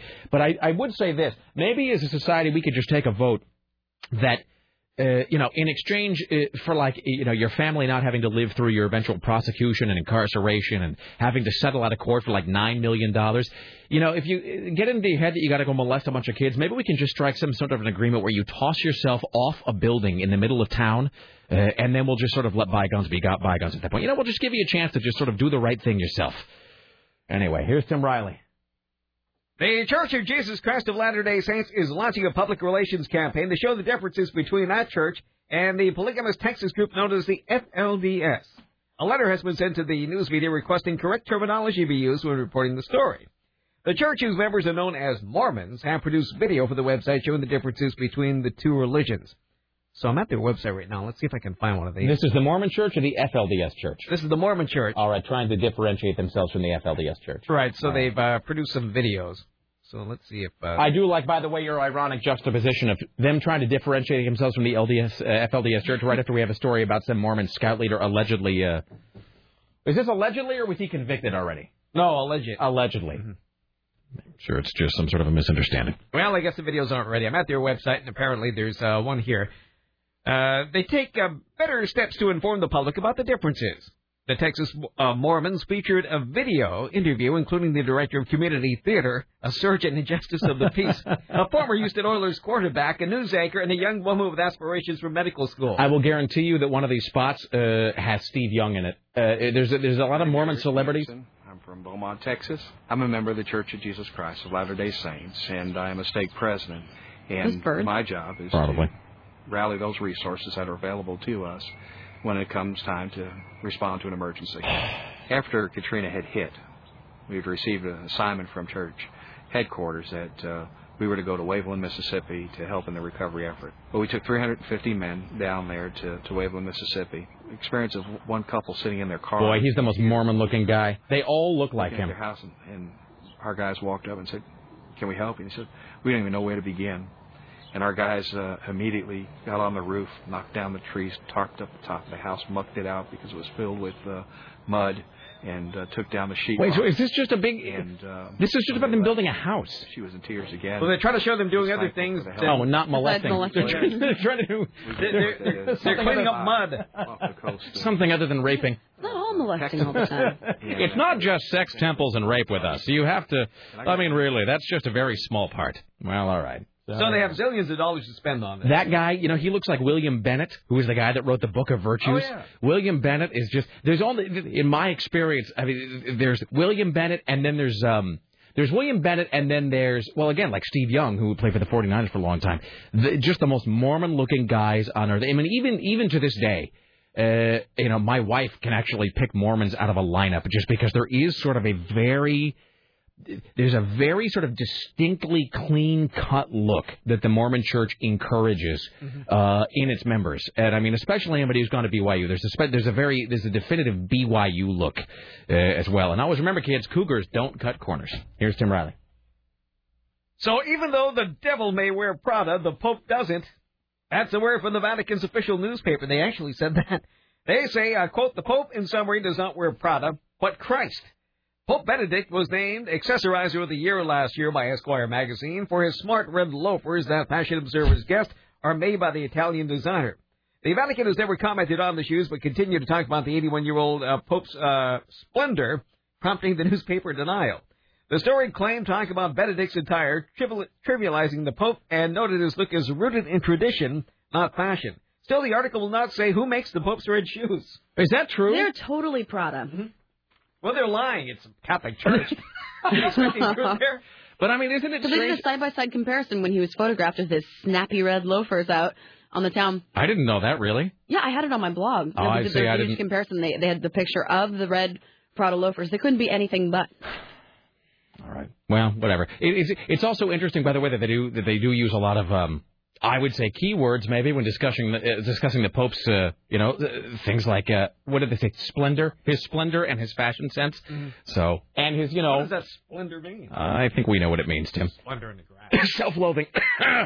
So, I mean, he's wearing ruby red slippers. Yeah, I mean, regardless of whether or not they're Prada, you're right. He's wearing red leather slippers. I'm just saying that I think the Pope and Dorothy might be more than casual acquaintances. That's the only observation I'm going to make. That is simply my observation as a pundit. Here's Tim Riley. Well, it's time to give a lighthouse to the Indians, and why not? Both Oregon senators, and Congressman Peter DeFazio, too, have introduced a bill that would let the Coast Guard transfer ownership of the abandoned Cape Arago Lighthouse to the Confederated Tribes of the Coos, Lower Umpqua, and Siuslaw Indians. Apparently they merged. The lighthouse is on Chiefs Island. It's an ancestral village and burial ground. The tribal chair, Bob Garcia, said the tribe has had access to the island near Coos Bay for many years, but attempts to regain the lighthouse have been blocked by the National Historic Lighthouse Preservation Act, which limits transfers to lighthouses to preservation groups. The lighthouse was built in 1934, and there's no opposition to giving lighthouses to Indians. Why shouldn't they get lighthouses for all? The white man has had lighthouses for years. Why not the Indians? Lighthouses, they're not just for whitey anymore. No. I do kind of have this fantasy every now and again of running away and being one of those guys who lives in a lighthouse. But you know what? Here's my question. Is that even a real job? Is that even... I guess it is. Because you always sort of see that depicted in fiction, right? Where there's like a guy, there's like an old crusty sea salt kind of a guy who has like a beard and a corncob pipe, and he lives there in the lighthouse to turn it on or something, or let somebody know when the bulb needs to be fixed. But I mean, you wonder if that actually is the case. Is there a guy? No, they're all automated now. So is the guy in the lighthouse, has he gone the way of the guy who used to have to live at our transmitter site? Yes. Because radio station, and we have these fascinating photographs. I saved them somewhere at home. Like from the 1930s. Yeah, was it our actual transmitter site? Yeah. And I guess the law was, or the policy was anyway, there had to be a guy living at the transmitter site all the time. What, like in case of emergency or something? Yeah. And so you would see these photographs of basically a little tiny efficiency apartment at our transmitter site, where like a guy had to live all the time. It was really fascinating. It looks like something out of those old black and white silent movies, like Buster Keaton would totally have a kitchen like that. Yeah, it looks like some tiny little turn of the century Manhattan studio apartment basically, and a guy had to live at the transmitter site. And it was like something out of The Borrowers. It was just the weirdest thing. And but I was thinking about that with guys in lighthouses too. Because I mean, you talk about I would imagine a low responsibility job. I mean, that's a job where you can really you would talk about wanting to get away from people. No Jehovah's Witnesses is going to be knocking at your door. You live in a lighthouse. Have you ever been to the North Head Lighthouse? No. Yeah, it was so neat because I went there and there's this guy just sitting up there on the top reading a book. Oh, come on. Completely surrounded by glass. Oh, how great is that? Just him, a chair, a book, surrounded by glass, sitting on the edge of this cliff in a lighthouse. It was so bizarre. Does he live there, do you think? There was a house-looking structure kind of attached to it. I don't know if that was like the store or whatever it was. It was so neat. I mean, however little they paid you, wouldn't that just be a fantastic job in many ways? And I know that sounds ironic because I have a job that forcibly puts me in contact with people for hours and hours every week, where I am surrounded by a sea of swirling humanity. But I think like a lot of people, and maybe like a lot of people in the entertainment industry, I really only have two modes in my head, which is ultra social and ultra isolationist. Absolutely, me too. Absolutely. That's the thing. I like to be at home by myself or out surrounded by a bunch of people. I think I think it probably except for the part being surrounded by people. Just at home alone. But I mean, I think that is the deal with all of us, right? It's like we sort of come here, we do this job, and we have the listener parties and whatever, which is great. But that is sort of one. Like in our heads, I think here, at least for the three of us, we have a binary switch in our head, and either is like social or isolated. And it's just, and at a certain point in the day, or maybe at a certain, you just get into a mood where it flips, and you're just like, I want to be in, a compound isolated from every other human being, with no one in 100 miles. And I mean, that's why. I don't understand when people can go to a bar and hang out by themselves and read, because when I want to be alone, I want to be it's sort of absolutely alone. It's absolutely alone or with people. There is no middle ground for me. No, I have these. Never mind. Anyway, we want to hear about it. I was just going to say this is more for my shrink, but I do have these. Don't get me wrong. I love my wife. I love the whatever, all of that. But I think I also speak for a lot of people when I say that I have these fantasies of building like in that, what is that Jodie Foster movie, The Panic Room or whatever? Oh, yeah, that's true. I have these fantasies of just building an absolutely soundproof, impenetrable isolation room at my home, where I can just go in and it's like the cone of silence and Get Smart, where and it opens and I go inside and it just airlocks shut behind me. That's right. I can get you through the air vent, though. Yeah, that is true. That's how they get you every time. That's how Dwight Yoakam comes and kills me. That's why I just can't fathom living with anybody. Yeah. It's really difficult for me to not have my private time. I start to just resent people. Yeah, there are certain times. I mean, most of the time it's not an issue, but there are times, and in my head, and maybe this tells you more about me than you want to know, but in my head, the room is always just absolutely silent and pitch black. I have these fantasies of just locking myself into an absolutely dark room for like 3 or 4 or 5 hours, and then I'll be fine. Isn't that what this is? More or less. More or less, Tim. Hey, by the way, speaking of lighthouses, have you seen that? And it's real. Have you seen that thing going around the net of that company that was putting out gummy lighthouses? It's like gummy. It's like gummy candy. You know, and they make gummy everything now. They make like gummy spiders and tarantulas and whatever. But this company made gummy lighthouses, and so it's like a rock outcropping with a lighthouse on it. But of course, if you take it and tilt it to the side, it does in fact look like the business. Looks like junk. That's what it looks like. So I'll find it. I'll put it on my website. It looks like a man's whole unit down there. Here's Tim Riley at the Ministry of Truth. Well, you can thank some out-of-control redneck in Auburn, Washington for attracting a lot of attention to Tim McGraw. You see, he wasn't looking for trouble. They must have been looking for him. Apparently, you probably saw the video already. The country singer helped eject an unruly redneck fan. He shouts, "Get rid of this guy." He summons security. They don't arrive fast enough, so he uses his own people to haul this guy, which is like this big, bulky pair of overalls with a head on top of it, on stage. Kenny Vance was causing trouble. I'm not saying. A heavy-set fan moves toward McGraw. The singer threatens him with a cocked fist as he's held away. The band's performance of Indian Outlaw never stopped. And as if on cue, McGraw steps up to the mic and picks up the line with, "I ain't looking for trouble." I like Tim McGraw. I am not a huge country fan, but I will say that I dig that guy. And the little bit of acting I've seen him do is not bad as well. But I saw that video where there was some guy, and I guess it was some a-hole fan that had been punching some woman in the face or something, like something that really called for a beating. Don't get me a beer, woman. Yeah, seriously, it was a lot like shoving some woman around in the crowd, and I guess McGraw just decided he had enough of that. And when security didn't act fast enough, he just had his own people grab the guy and drag him on stage. Is he the one that's married to Faith Hill? He is indeed. Wasn't she the one that screamed at some other girl in the audience to get away from my man? Get your hand off his junk. Yeah, because it was, I guess McGraw got groped by some chick in the crowd, and Faith Hill went all batty. All right, well, in any event. Let's see. We have a call about a stabbing and a mystery call. Take the mystery call first. Hi, you're on the Rick Emerson Show. I bet you're calling about lighthouses.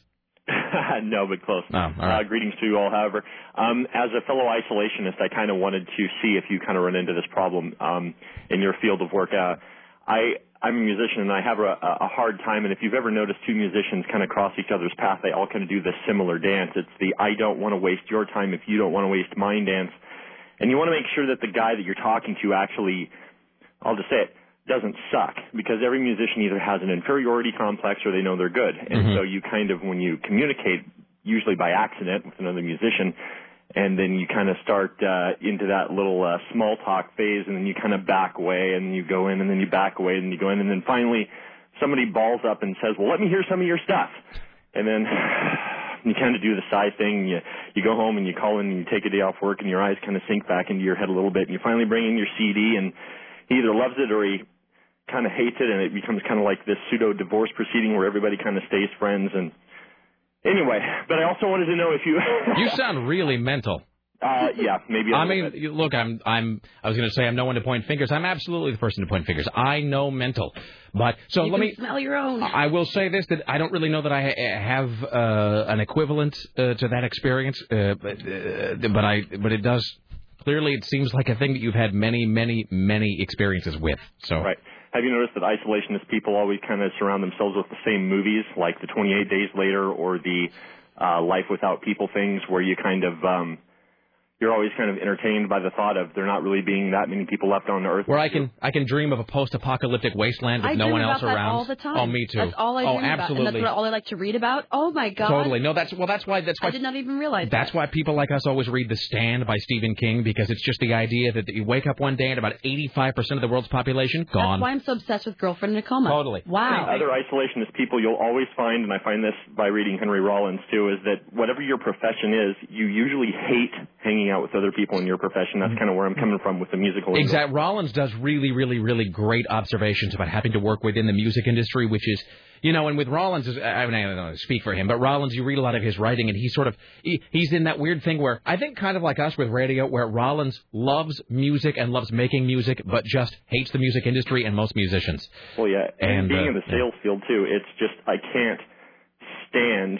If you have any kind of intelligence whatsoever, you can smell just the greasy car salesman guy, and you can smell the professional, and you can also smell the isolationist. There are people out there that just don't want to work, and they just want to talk for a living, and they just want to hide in a room like me. And it's just, so then we end up getting the 28 Days Later trilogy. And I would also, and the other movie scene that really appeals to that desire is that whole sequence in Fight Club when Brad Pitt is just sort of talking about like some futuristic world where it's like, and you wear leather clothes that'll last you the rest of your life. You'll hunt for your food on an abandoned highway littered with broken automobiles or whatever. That's all of those movies all do sort of appeal to the variations on your personality and my personality. Yes. The comfort factor there. Well, thanks a lot, guys. Thank you. Bye. All right, I'll see you in the future post-apocalyptic, the thing. Here's Tim Riley. Looks like Dr. Death is going back to Australia. Remember this story? Mm-hmm. The Oregon doctor charged with manslaughter in the deaths of 3 patients at an Australian hospital agrees to be extradited to stand trial. Jayant Patel is expected to sign the extradition agreement at some point today. Patel. All right. He's also expected to ask for release from jail pending his extradition, but a federal judge will have to decide whether to grant the request. This is getting too complicated. I resent that he's called Dr. Death. Dr. Kevorkian ought to be trademarking that right now. He returned to Oregon as concern was growing over his care of patients at a hospital in Australia in the state of Queensland between 2003 and 2005. In addition to manslaughter, the extradition complaint charged Dr. Patel with grievous bodily harm, negligence, and fraud under Australian law. He hid his history of professional misconduct and lied repeatedly on forums required for registration in Australia. If convicted, Dr. Patel could go to prison for 100 years. Okay. Further comments? No, I just... No, I don't have anything. All right. Let's go to Florida, then. Damn it. I should have known we were going to... Damn it! It's like 3 times in a row I've gotten schooled. Remember the shark that bit the guy's arm off? And he made the TV show rounds? He said he was feeling fine? Well, now he's blaming the Florida Fish and Wildlife Commission for not properly controlling the alligator population. Wait, he was bitten by what? An alligator. Oh, okay. I think he said tore shark. his arm off. Okay. No, did I say shark? I think you said shark. I didn't. And then I was thinking about that surfer chick, the California girl who got her arm bitten off, and now she's a one-armed surfer. Oh, yeah. Yeah. All right. And so she speaks at high school graduation. Oh, this is the right next to the guy who plays guitar with his feet. Mm-hmm. This is the guy who lost the arm, but like he was like gouging the alligator's eyes or something. Mm-hmm. All right. Yeah, he got. So it's a problem that needs to be dealt with, says victim Casey Edwards. The alligators, the population needs to be brought down. He said he knew the canal was infested with alligators before taking a 2 a.m. swim. All these things are wrong at the same time. He knew the canal was infested with alligators before taking a swim at 2 a.m. So yet he's blaming others. So whose fault is this? There are 2 bad things here together. It seems like you could swim at 2 a.m. It seems like you in a canal that he knew was infested by alligators. It seems like you could have either one of those. You could either be going swimming late at night, or you could know that there were alligators there. If the 2 of those go together, in my editorial opinion, it does seem like that then it takes the blame off of certainly the alligators and probably off the state.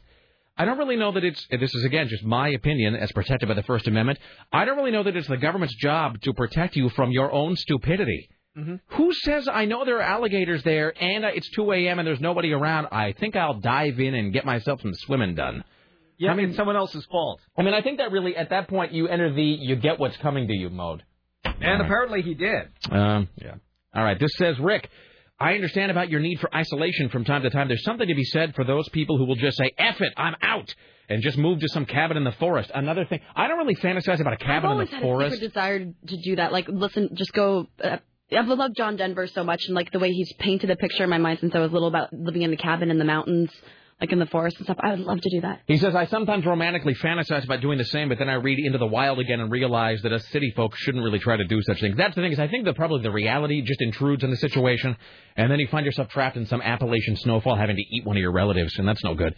But I do, but it is the, like, have you ever seen The Mosquito Coast? With Harrison Ford? Mm-hmm. Oh, The Mosquito Coast. Really? For somebody like this, for somebody like us who really just has that fantasy, which I think they also tap into... I know this we sound like we're all having some weird encounter group now where we're talking about our desire to shun human contact, but at least it's free without paying anybody to listen. I suppose that's true. My shrink is on vacation for 2 weeks, so he'll be happy while I grow steadily more crazy. Well, that's fine. We can deal with it. We'll just do it here. But I think they also tap it a little bit of that into that with the movie Witness with Harrison Ford, because isn't that the thing where he has to move to the Amish village or whatever to protect the kid, Lucas Haas, who witnessed a murder? Isn't that the deal? Harrison Ford's like a cop. And there was an Amish kid who witnessed a murder, and they didn't want him to get whacked.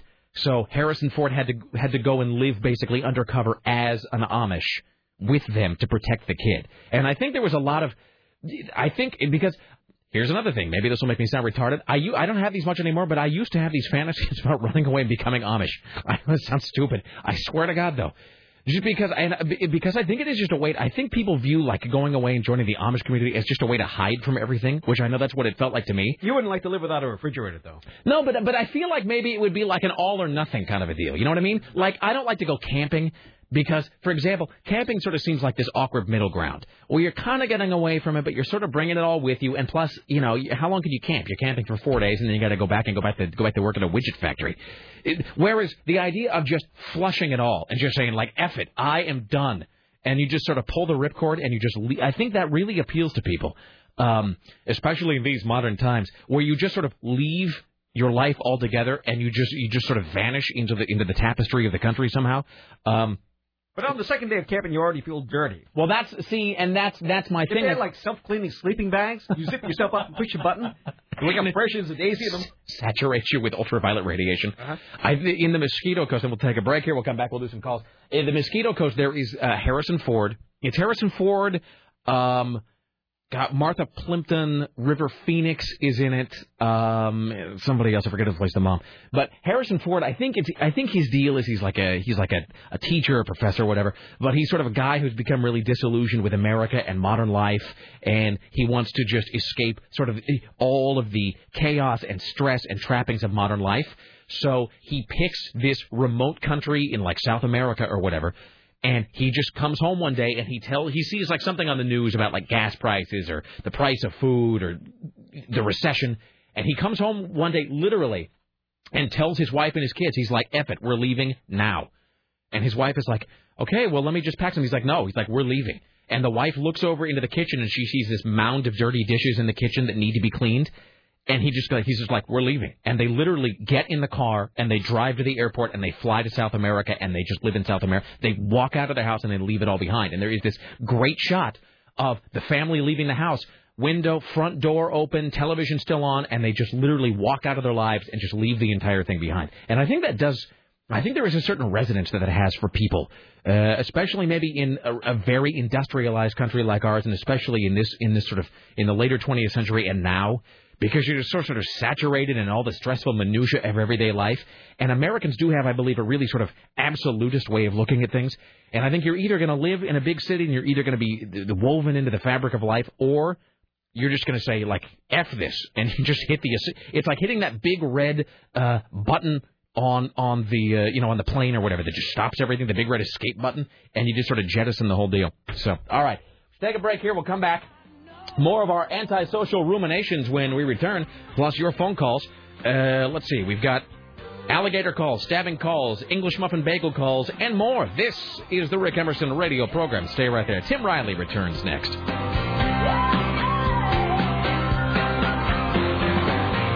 want a shot, so I will take aim. Don't even...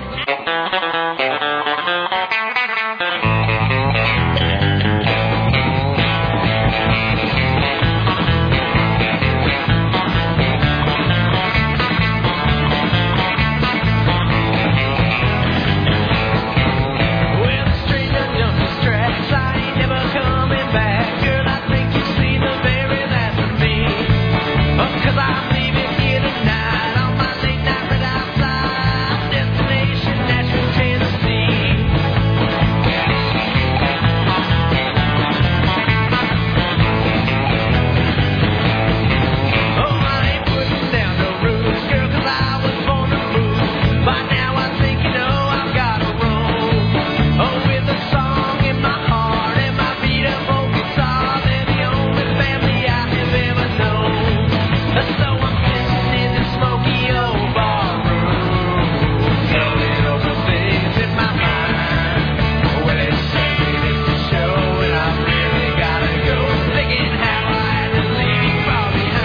It's the Rick Emerson radio program. That's awesome. Yeah, they're fantastic. They really are. That is the sound of Bubba Speed, ladies and gentlemen. They're going to be playing tonight at Duff's Garage, which is at 7th, South 7th between Market and Clay. They go on first. The show starts, I don't know who else, I guess it's a bunch of bands. They go on first. Show starts at 8:45. So Bubba Speed, that is from their self-titled 6-song EP, which I think you can buy there tonight. So you really ought to go see them. Here's Tim Riley. So it's going to start getting hot tomorrow and be in the 90s and possibly go up to 100 degrees by Sunday. It says here, embrace the heat. Okay, yeah, I'll get right on that. I had this horrible thing happen last night, by the way, because our bedroom, for whatever reason, I don't know why this is, actually, but you would see, our bedroom is not even like really set off from the rest of the house. It's just like in a different, it's kind of off in a corner. But it's either much colder than the rest of the house or much hotter than the rest of the house. And I don't really know why. It seems like it would either be one or the other, right? Mm-hmm. Seems like the bedroom year-round would either be 10 degrees hotter than the rest of the house always or 10 degrees cooler. But in the winter, the rest of the house is, whatever, and the bedroom is an ice box. And then during the summer, the rest of the house or whatever, and the bedroom is just a freaking oven. It makes no sense at all.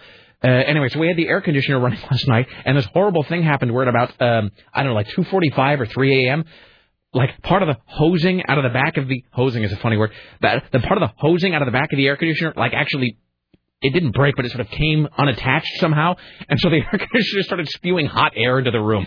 It was, and I woke up because, it's supposed to be isolating the hot air and pulling it and shooting it out the wall or whatever, out into the world, so that I can destroy the ozone layer, and then it leaves the cool air behind and whatever.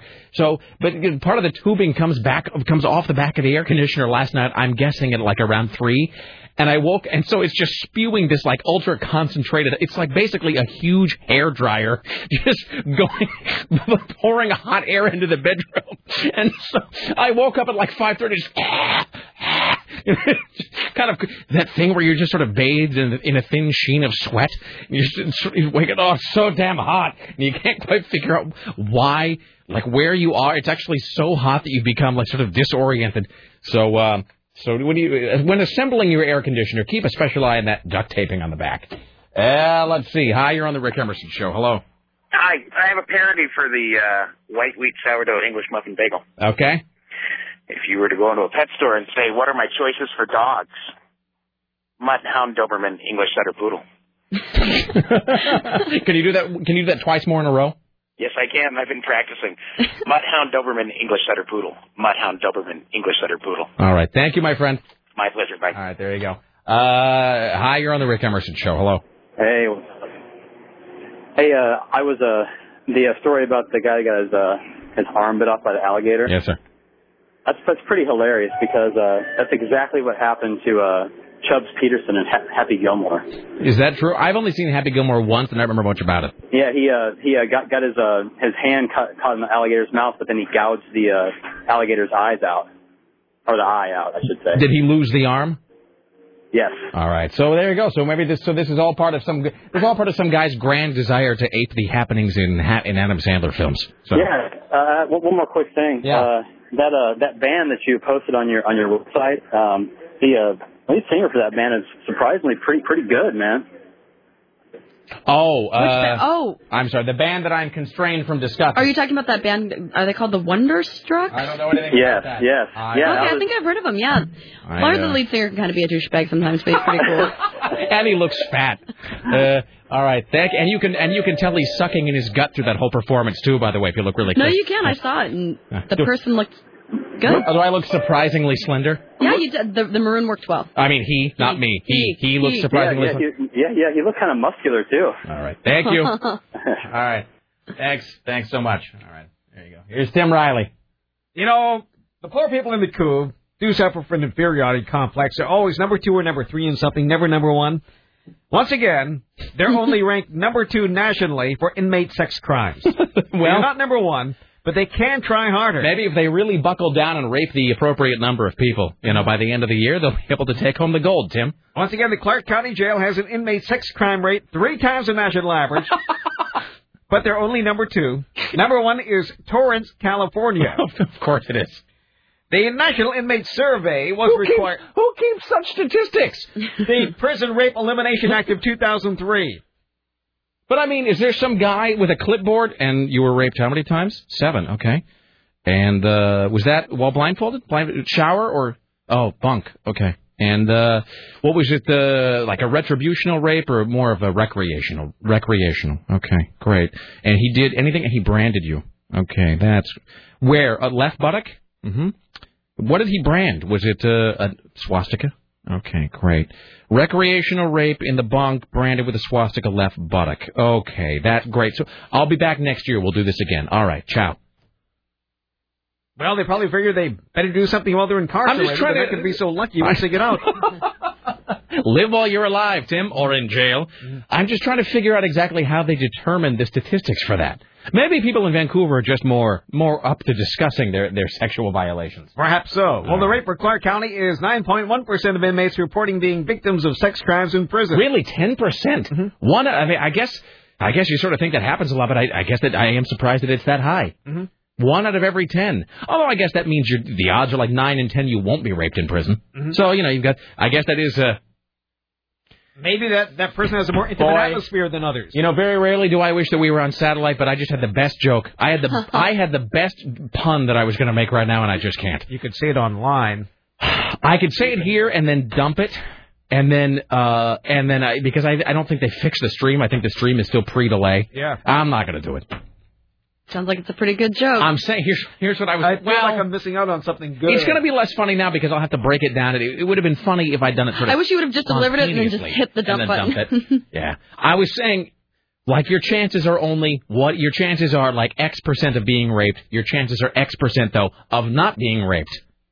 So I was going to say, it rhymes with you either view the glass as half empty or the glass as half full. I still don't get it. I get it. All right. I'm 5. Here's Tim Riley. All right. You've had enough. Tim's ready to move to a cabin right now. So they've reopened those off-ramps that they closed at I-84 and I-205 due to that train tipping over. I mean the I-84, Tim? The I-84. The I-84. And the I-205. Right. So drive anywhere you want. I don't know if they picked up the entire train again, but a whole bunch of cars derailed there. To Florida we go now for this story. Female... I didn't even try for that one. Tim. 60-year-old female teacher is accused of having sex with young boys. Is she hot? Not really. Well, she kind of looks Nancy Reagan-ish. If you're grading on it. She looks like Nancy Pelosi. She does, doesn't she? That's exactly who she looks like.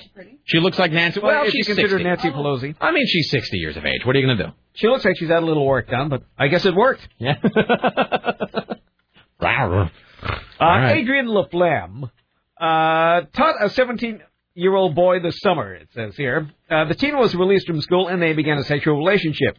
The woman's actions are an absolute disgrace, says a detective named Jasmine. LaFlamme let the boy use her vehicle when she went on vacation. When she realized that she was under investigation, she falsely reported that her vehicle had been stolen. She's charged with 15 counts of unlawful sex with minors and 1 count of filing a false police report. There may be other victims, so all you young boys come forward. She let the boy use her vehicle? Mm-hmm.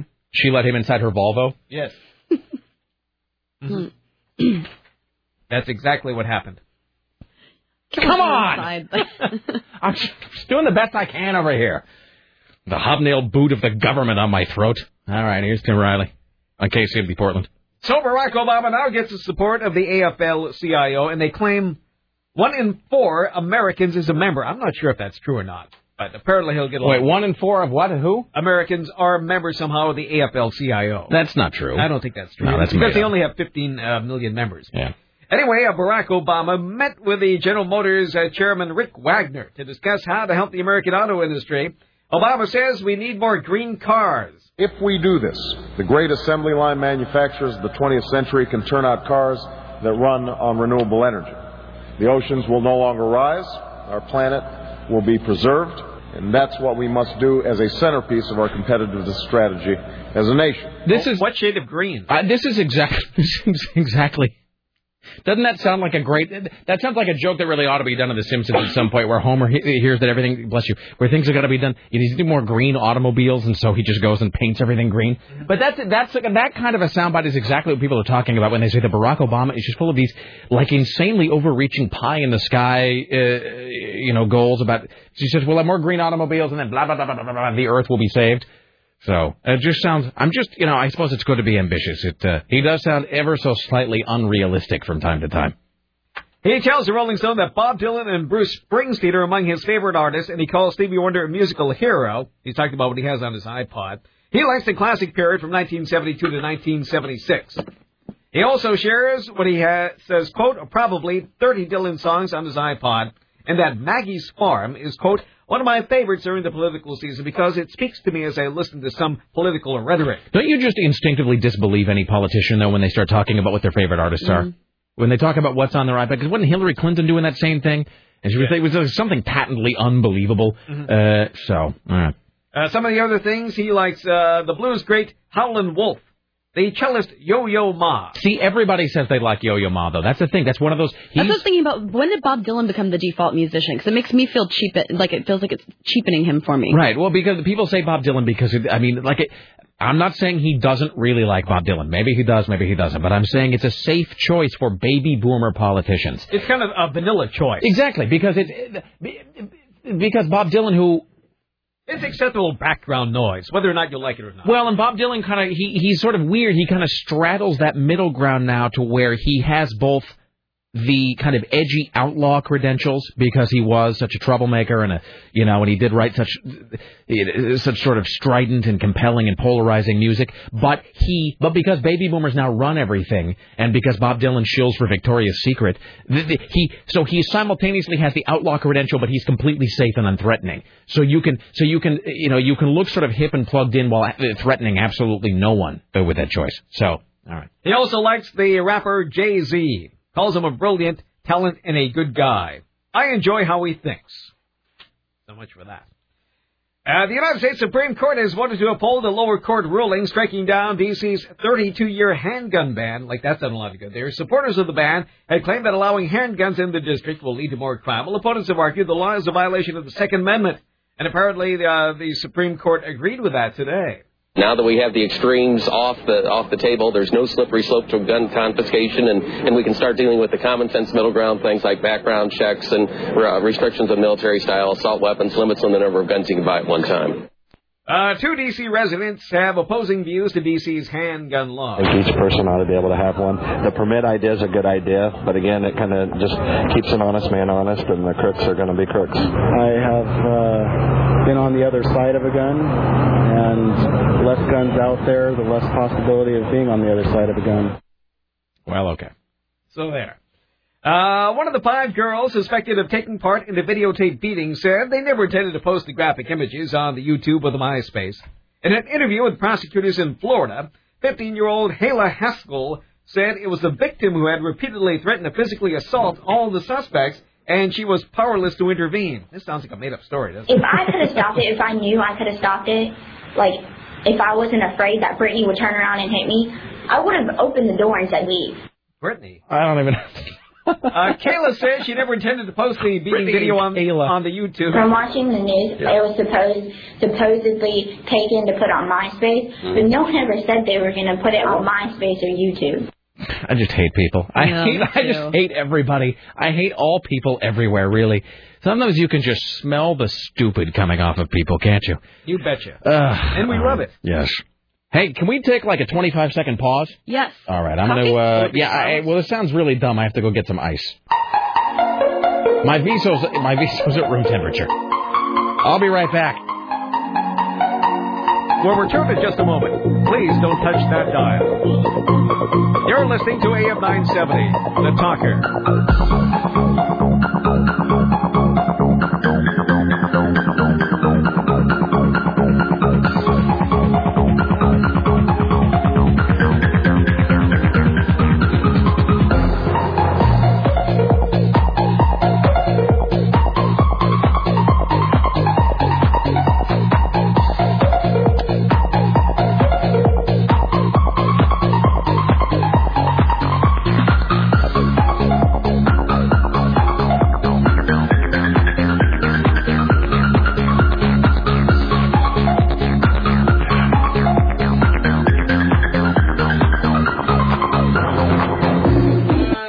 Excellent. Okay. How's everybody doing? Fine. All right, there you go. I had to go. No, it's the Viso. It wasn't that it was absolutely warm, but it's that sort of frustrating, tepid kind of chilling. You know, like if you've ever left the refrigerator door open by mistake, and you go take something out, and it's chilled just enough to make you really want it absolutely chilled. So I went in. There was a big bag of. Let me just say this. The bag of ice in the freezer is a thing that is so rarely there when you really need it. You'll open up the freezer because you need some ice. It's like ice cube trays. You know, you go to no, I really need some ice cubes right now to like chill this, to chill this soda down. And then you open it and the ice cube trays are always empty. It is one of life's small pleasures. I'd never want ice out of that refrigerator. Well, no, this was in a bag. This was not. Yeah, oh, God. Oh, God, no. I'm not a savage. No, I wouldn't be using anything out of the ice cube trays. And I'm saying, just now I went into the kitchen and I opened up the deep freeze and there was a bag of ice from the store there, like sort of, the ice you get at the Safeway or whatever. And so rarely, when you go to the freezer specifically looking for ice, is there actually ice. And so it's one of life's small pleasures when you go and you look for a bag of ice or you look for ice cubes and they're actually there. Because you realize that the ice really is what separates us from... it's what separates us from the caveman. Yeah, really, because, the caveman couldn't cool things down. All right, here's Tim Riley. Reese Witherspoon and Jake Gyllenhaal are on a path to the altar. Apparently, Gyllenhaal has quietly moved into Reese Witherspoon's $5 million L.A. home and is already part of her fiercely guarded family. There ought to be some sort of a primate garbage pail kid named Reese's Witherspoon. So you know what? This is what sucks, because your Scarlett Johansson is our Jake Gyllenhaal. Apparently, he's raising her two kids, Ava 8 and Deacon 4. They're from her former marriage to Ryan Felipe. So... wait a minute. So Jake Gyllenhaal. Okay, so Jake Gyllenhaal is marrying Reese Witherspoon, and then Ryan Felipe, whatever his name is. Mm-hmm. Ryan Felipe makes him sound like he's a waiter in a Spanish restaurant. Hello, my name is Ryan Felipe. I have come to have sex with your family. Apparently, they bought matching outfits for their dogs too. Really? Are you kidding me? Okay, maybe I don't find him as desirable. See, I don't even really know that it's Scarlett Johansson, though. I guess as a guy, I sort of regret the fact that Scarlett Johansson is off the market. But what are you going to do? I'm trying to think if Scarlett Johansson is really. Let me ask you this, Sarah. Who would you say, for girls in your age group, who would you say is the guy who's at the top of the heap right now? Would you say that it's Jake Gyllenhaal? I would think so. I don't really know, though. I'm trying to think if Scarlett Johansson is considered the most desirable woman by guys in my sort of general age group. I would say Jake Gyllenhaal's very high up there. Yeah. I would say that they were comparable. I would say, maybe it is Scarlett Johansson because, the people who used to be on the list, are not anymore. Certainly Britney Spears isn't on the list. Lindsay Lohan's not on the list. Jennifer Connelly, I would say, is no longer on the list. And somehow, over the last year, guys really fell out of love with Jessica Alba. I would say that, too. Well, she makes crap movies, and she just seems kind of like a bitch. She just seems so stunningly dumb. She's got the brains of a box of rocks. You can just tell.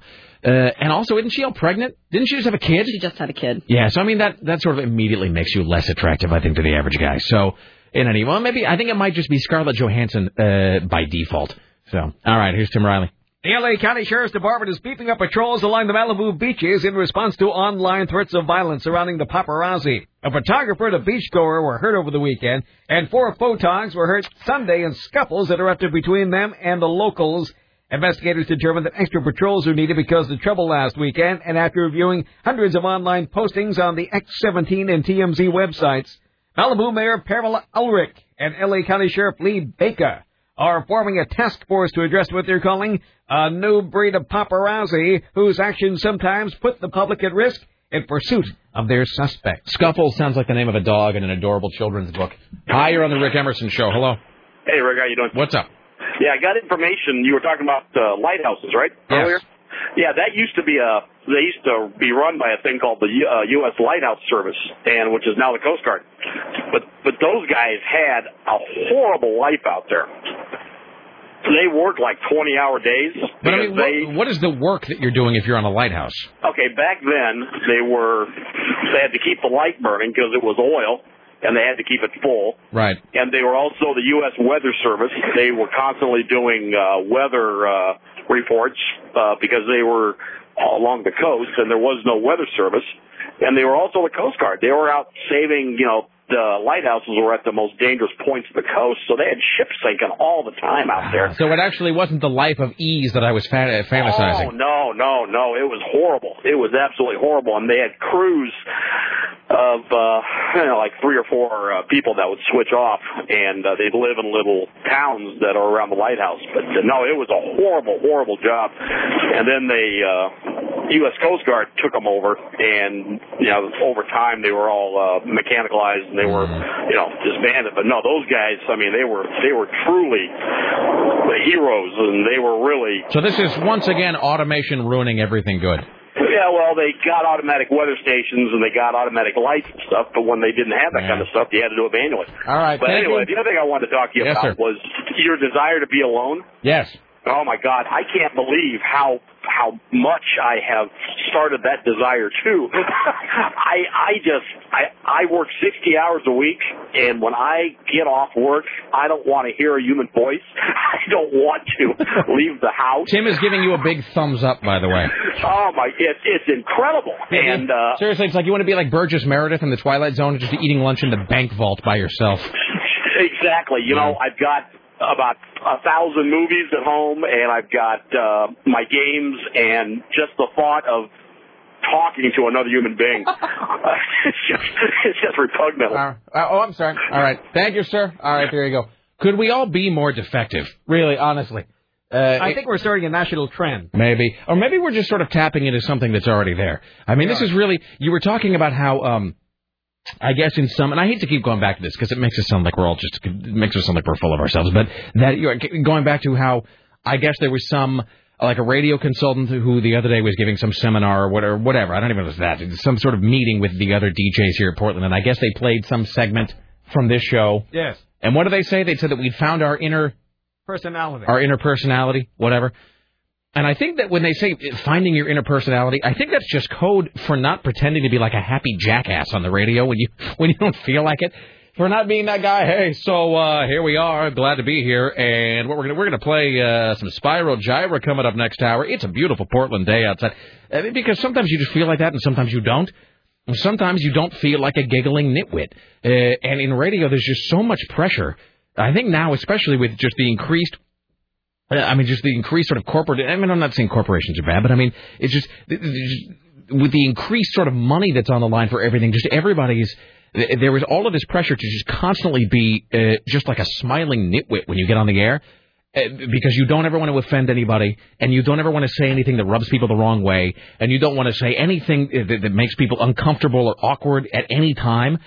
And so you just get it just gets blander and blander and blander and less interesting and more predictable, which is why let me put it this way. I won't say what I was going to say. I will say what Tim said yesterday off the air, which is that this is the format in which I think there is just the most realism at this point, the talk radio is, I would say, the last great radio format in which you're going to hear somebody who sounds remotely like a human being. Because once things fall out of your mouth, it's too late to put them back in.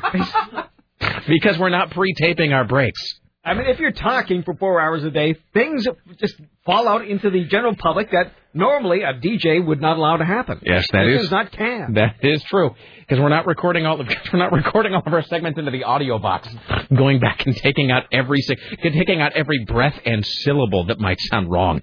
So I think in a way, while it is nice to have that said about us, or to get that compliment, which we'll certainly take, in a way we almost don't deserve the compliment, because I don't even really think it's that we've somehow found our inner voice.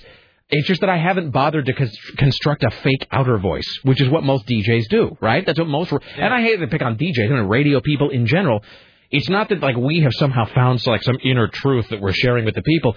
It's just that I just don't think any of us at this point in our career, or at least in this format, certainly care enough to construct some fake, always happy, always sunshiny and bright outer persona. But you know what?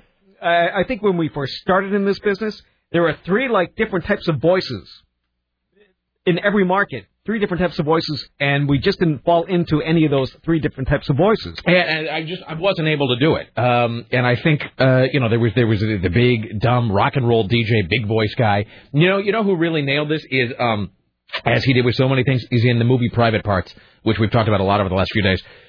when Howard is at, I guess, DC 101 or whatever it is, and he meets that guy, the Duke of Rock. That guy going, this is the Duke of Rock. If you can't be good, be bad, baby. I have worked with that guy in so many markets. Not that guy, obviously, but that guy, it's the Duke of Rock. Here's Foghat. I have worked with that guy in so many incarnations and at so many different radio stations. And I just can't do that. I don't think, even if I tried, I don't think I could. I mean, when I tried to be like an idiot top 40 DJ, it never worked. When I tried to be, it's like a regular, like straight morning host, I couldn't do it, which is sort of why and then I think it's a pretty common story in talk radio too. The people who end up in talk radio often end up there because they can't. I could not do the, play 6 songs an hour and keep my talk break short and say what's on the liner card and nothing else. I just don't have that ability. So, in any event. But so my point was, when you said that we're starting a national trend of being isolationist and hating everybody else, I don't really think that we're starting a national trend. I do suspect that there's a lot of people who feel that way all the time. I mean, I think this country is probably full of people who just, at the end of the day, and I don't mean like a figurative, they literally, when the day is over, want to just go home and they want to press a button and they want to have soundproof steel shutters descend over their house like Will Smith in I Am Legend. And I have plantation shutters. That's pretty close. And just, now what are those? Are those like the Spanish style? No, those are the ones that you push up on this lever. And they go, chunk, yep, and they slam shut. Yeah. So they're like big slats, right? Big yeah. slats. And I mean, I think a lot of people, when they're done with work, especially because most people are not like us, in that most people have jobs they despise. Sarah, can I say that? I won't say her name. Yeah. Sarah has a friend of hers who just celebrated her what anniversary at the job? I think some of them listen. Oh. And she loves that job. She loves it more than anything. But there are other people we know who don't like their jobs. And I mean, you're stuck 8 hours a day at some job you hate with some jackass boss and some a-hole guy next to you and some idiot, creepy manager that's always hovering over your shoulder. And it's like you get done and you just want to go home and you just want to be left alone. I mean, you just want people to I mean, especially if you have to take public transportation or if you have to do anything like that. And I think, the great and bad thing about America is that we are just, and I don't mean to be some guy who's anti-technology, of course, but there's just so much invasion of your personal space now, even when you don't want it invaded. And I hate to be another guy bitching about cell phones, because I got a cell phone, I got a BlackBerry, everybody does, we all use them. But I mean, I was at, where was I the other day? I was at some place where you would not expect there just to be a lot of, I mean, it was like at the post office or something. I was like standing in line to mail something or whatever. And you figure, there's the conversation between the person and the teller and whatever. But, of course, I was bracketed on either side by two people who were having really, really loud, top-of-their-lungs phone conversations. I hate that. And I get there's just no going back. I'm not saying, the good old days. There is no going back to the good old days. There is no turning back the clock. There is no stopping those things. It's just the way it is. But I do think a result of that is, even if you are not talking to people, don't you feel like this? Even if you're not talking to people a lot of the time during the day, when your day is finished, you feel like you have spent all day talking to people because you are constantly surrounded by the conversations of other people. Yes. So, all right. Anyway, so I don't think we're creating it. I think that there are a few outlets in the media where you can just hear people sort of speaking honestly about such things. So, anyway, the point is it takes very, very little for us to look good. Here's Tim Riley. So now that the Times of London is saying this, and it is a reputable news media, mm-hmm. I mean, it's like the New York Times of the UK, so I feel safe in saying that Madonna is reportedly talking to a divorce lawyer. It's not the Sun. I believed it yesterday. I'm sorry, Tim, I hate to say that. But I wait till I think it's a reputable. Because accuracy is job one here. That's correct, yes. And we are journalists. So now she has sought, according to the Times of London, has sought the legal counsel of Fiona Shackleton, the divorce lawyer who represented Paul McCartney during his recent split with Heather Mills. And apparently, this is about a possible divorce from her husband of 7 years, Guy Ritchie. Rep for Madonna tells Access Hollywood, no comment at this time. Madonna's worth $590 million, and the couple does not have a prenup. Well, do prenups they're married in Britain, or are they married here? Oh, that's a good question. Because I wonder if the legal system works the same way as it does here. Well, in any event. So I believed it yesterday when it was just a scurrilous rumor. But so But I mean, it's worth noting that nobody has really denied it. I mean, neither camp has really said it's not the case. Mm-hmm. So, well, that means we won't get to have swept away too, Tim. Oh, that's true. Regrettably, damn it all to hell. You're on the Rick Emerson Show. Hello. You know, Rick, earlier you were talking about the Mosquito Coast. Yes, sir. And then just 10 minutes ago you went for an ice break, and then you start ranting about how ice is what separates us from the savages. I swear you took that conversation straight out of the I hadn't really thought about that, but that's true. In the Mosquito Coast, there's this Harrison Ford's family. They want to leave America behind and just start over, so they go to the jungle.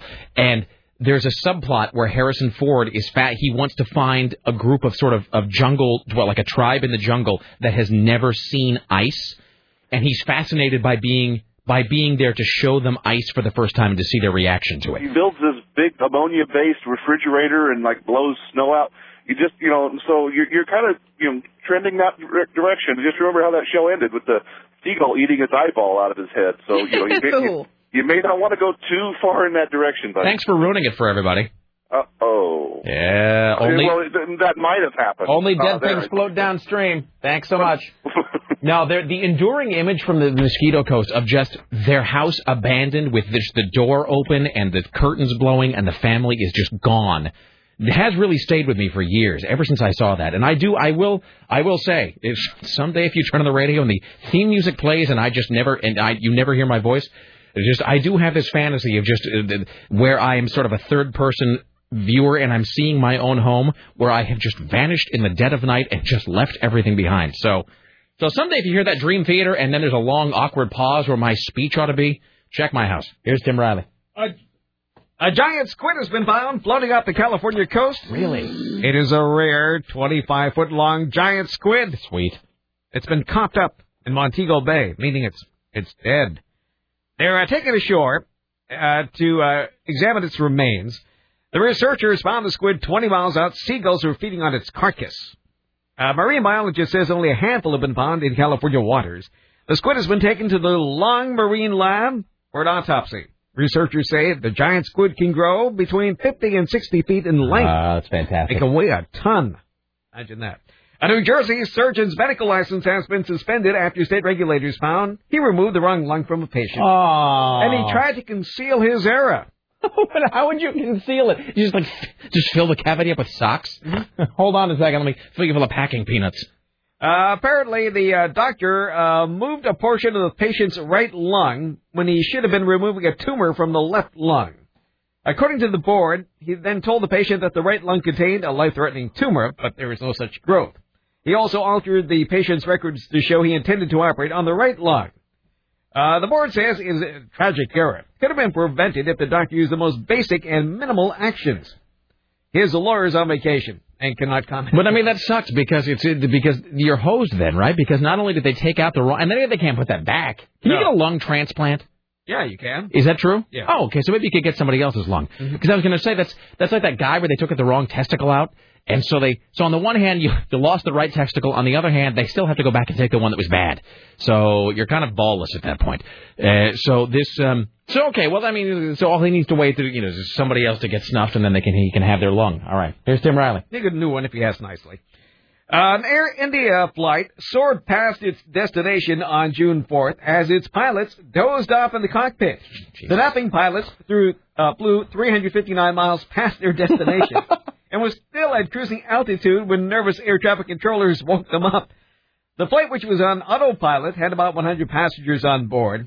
The Indian officials deny the report, saying the plane lost radio contact with air traffic controllers. I know how you feel about news time. From India. And it flew only 14 miles off coast. Well, that's quite a difference between 359 and 14 miles. We deny the report. No incident took place. We checked our records. Some pilots and air traffic controllers argue Air India is trying to cover up the pilot's mistake. And I do love the idea that 14 miles off course is still acceptable. Mm-hmm. I mean, really, like, for example, at the San Diego airport, in which I had to fly a couple weeks ago, 14 miles put you in the middle of the ocean. Yeah. 14 miles off course will put you in international waters at the bottom of the sea. All right. Let's see here. A 12-year-old girl in New Jersey was brutally attacked by her uncle's 18-year-old girlfriend in a squabble over the MySpace. Police say Stephanie Torres was irate after finding the girl erased a comment from the 18-year-old's MySpace page and stabbed the child 3 times with an inch-long folding knife hanging from her keychain. The girl had a wound to the neck, arm, and rib. She's in stable condition. I saw everything soaked with blood, said the girl's grandmother. Torres allegedly scooped up her dog and ran from the scene in her car after the attack. She was stopped by police near the hospital. It wasn't clear if she planned to go inside. She's been charged twice in the past with assault and is charged with aggravated assault with weapons possession charges. Her bail is $75,000. An Australian bridegroom was horrified to learn after he walked down the aisle that he was already married, and this happened after a drunken holiday romance that he can't remember at all. The husband had to confess in the family court that he spent 28 days partying and drinking in Arizona in 1978 on leave from his job as a cook on an oil rig. He can remember a nice blonde American woman he met through a pen pal newspaper advertisement, but little more than that. He has no recollection of going through any form of ceremony of marriage with her or discussing marriage or anything referring to marriage, said the Justice Sally Brown. She annulled the marriage last month, and this happened in 1978? Not only that, but the man who described himself as an old-fashioned romantic was already married at the time for a wife of 14 years. Yesterday, the 67-year-old, who cannot be identified, told the Daily Telegraph the sky fell in when he was shown the Arizona marriage license. I looked at the signature. I thought it could be mine, but it couldn't have been. The man has since divorced his 1966 wife. It was then he married his Hawaiian girlfriend in 2006 and applied to live in Hawaii with her that the U.S. immigration officials broke the bad news. He said his latest wife, who had become his girlfriend again because their marriage was declared invalid, is very understanding. By the way, let's see here. So I have... so this is Christopher Chapman and Adrian Middleton are going to be in tomorrow. They're going to be the... there's an article about them in the Portland Mercury that I'll be posting. They do... It's sort of like it's like a fitness boot camp kind of a thing. But they're going to come in tomorrow and poke and prod me to find out exactly how out of shape I am. So that'll be tomorrow around 2 o'clock. That'll be taking place. We'll do some more stories here. We'll break here in a while. We'll come back. Dorothy Carcasseri, top 5, all that to come. Hi, you're on the Rick Emerson Show. Hello. Why, hello, sir. What's up? Hey, 3 things. There's a Viso sighting at the bookstore at TCC at the Sylvania campus. Excellent. I found it very interesting that they have the Viso in a Monster energy drink cooler. They've taken out everything and put in just Viso. Excellent. Good for them. Number 2, the people kind of used to go crazy in the White Houses because not only were they by themselves and they had to listen to that. I don't know if you know anything about White Houses, but in the fog they have that noise that they make. Well, they made that like every 30 seconds. I guess it is loud. Yes, it is. You have to be able to hear it on the other side of the ocean. I guess if you were 10 feet away, the volume there would be substantial. I had never really thought about that. So this whole thing about you sitting in a chair, reading a book, looking out at sea, you would go crazy. Imagine trying to have a phone call. Well, and there you go. I need to order a large pizza. Half of it needs... That's correct. And pepperoni? Could you get delivery out there? No, I don't believe... That's the other question. I mean, do you have to, they bring you food once a month on a boat or something? All right. Yes. They supply that. The other thing is the Fresnel lenses that would put the light out there. Those used to be, they would sit on a pool of mercury for a frictionless surface. So you would go slightly crazy from mercury poisoning. Yeah. All right. So perhaps not the glorious Norman Rockwell existence that I was dreaming of. That is correct. Right. One last thing. Who came up with the new phrase, the talker? It was sort of a truncation. Do you want to hear the whole story? Sure. Would you like to hear what they almost called it? Sure. Why not? This is the so we had, when I say they, we had all of these names that we brainstormed here on the show, and we had I heard that. Yeah. Something this and the whatnot that, and we had and PDX Talk, which we tried to have at some point, and then legal told us to get bent. Sure. And so what we had is we submitted all of these names to CBS Legal, who really are in many ways kind of the ultimate authority on all of this.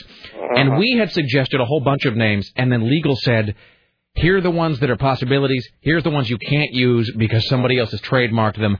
Here are possible, and let me just say this, I really do, I respect our legal department. I'm glad they're there because they keep us from inadvertently killing our listeners with water consumption contests. But sometimes when they give you creative suggestions for things, Some of those things ought to be best left on the cutting room floor. So one of the suggestions they gave to us was AM 970, the big talker. No. That's what I'm saying. So whatever one might think of the talker, imagine this. Imagine hearing this like 50 times a day. You're listening to AM 970, the big talker, which really does just sound, that's a whole lot of compensating there. So. Sure. Yeah. Anyway, so the goal was to find something about which there could be absolutely no confusion in terms of the station format. So there you go. So there was a truncation of the big talker. Because I will say this, it's not like I'm the great and all-powerful Oz, but really, as long as I can draw breath, the station's not going to be called the big anything. Mm-hmm. It's not going to be the big talker, not going to be the big yap, not going to be the big yak, it's not going to be the big mouth. There's going to be no the big anything while I am here. So, all right. Let's do one more story and then we'll take a break. Well, not satisfied with the current level of savagery, a record number of Americans now condone torture. Now, WorldOpinion.org shows the figure is now 44% compared to a 2006 survey that said only 36% wanted torture. It indicates that a narrow majority of 53% think all torture should be banned. The latest poll is part of an international survey of public attitudes in torture, which finds nearly 60% of respondents in 19 countries oppose it under all circumstances. Torture? I barely knew her. But Americans love it in growing numbers. Well, of course. What's not to love, Tim? True. All right. Shall we take a break? Oh, yeah. Fantastic. When we come back, we will... Oh, you gave me this list from the AFI. This is the top 10 moments in a film that include the Portland area. Remember giving this to me? A long time ago. Yeah, like it was a couple days ago. All right, we'll do that. Dorothy Carcasseri from the National Enquirer. More from Tim Riley. Later on, you will take the place of the vacation in Mr. Skin, and we'll do the top 5 gun songs. Stay there. Here's Mother Love Bone.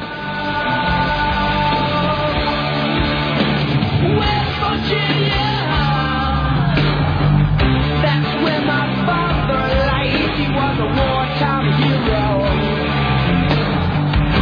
The kindest money back. Why, hello. It's the Rick Emerson radio program. It's 503-733-2970. 503-733-2970. Thank you for coming along. Here in just a short while, we will talk to National Enquirer correspondent Dorothy Carcasseri. We'll have the top 5 gun songs on the way. This, however, is Tim Riley. And now, from the Ministry of Truth, this is Tim Riley. The Ministry of Truth. You sign off differently every time you're like, and here's Tim Riley. Okay. It's all part of the glory of live radio. I don't know what just happened. Hi, Tim. How are you? Well, we're here anyway. Should excerpt that breakout. Send that to the consultant. Well, aren't we all excited? It's time to go back to the moon. NASA is beefing up its next generation of moon rocket. They're going to unveil a redesign of a proposed rocket, saying the Eris 5 spacecraft. I thought that they had just gotten rid of all of that stuff. Yeah, but they brought in some more. Okay. They will not be deterred. They want to go back to these planets. The rocket is about 20 feet longer than an old rocket. The manager of the project is at the Marshall Space Center. The new design would make the rocket capable of carrying 15,000 pounds into orbit. It's 361 feet long, about the size of the original Saturn V rocket that went to the moon, or roughly the size of a 38-story building. Nobody cares about going to the moon anymore. No. Yet this NASA place is so big, nobody knows what anybody else is doing.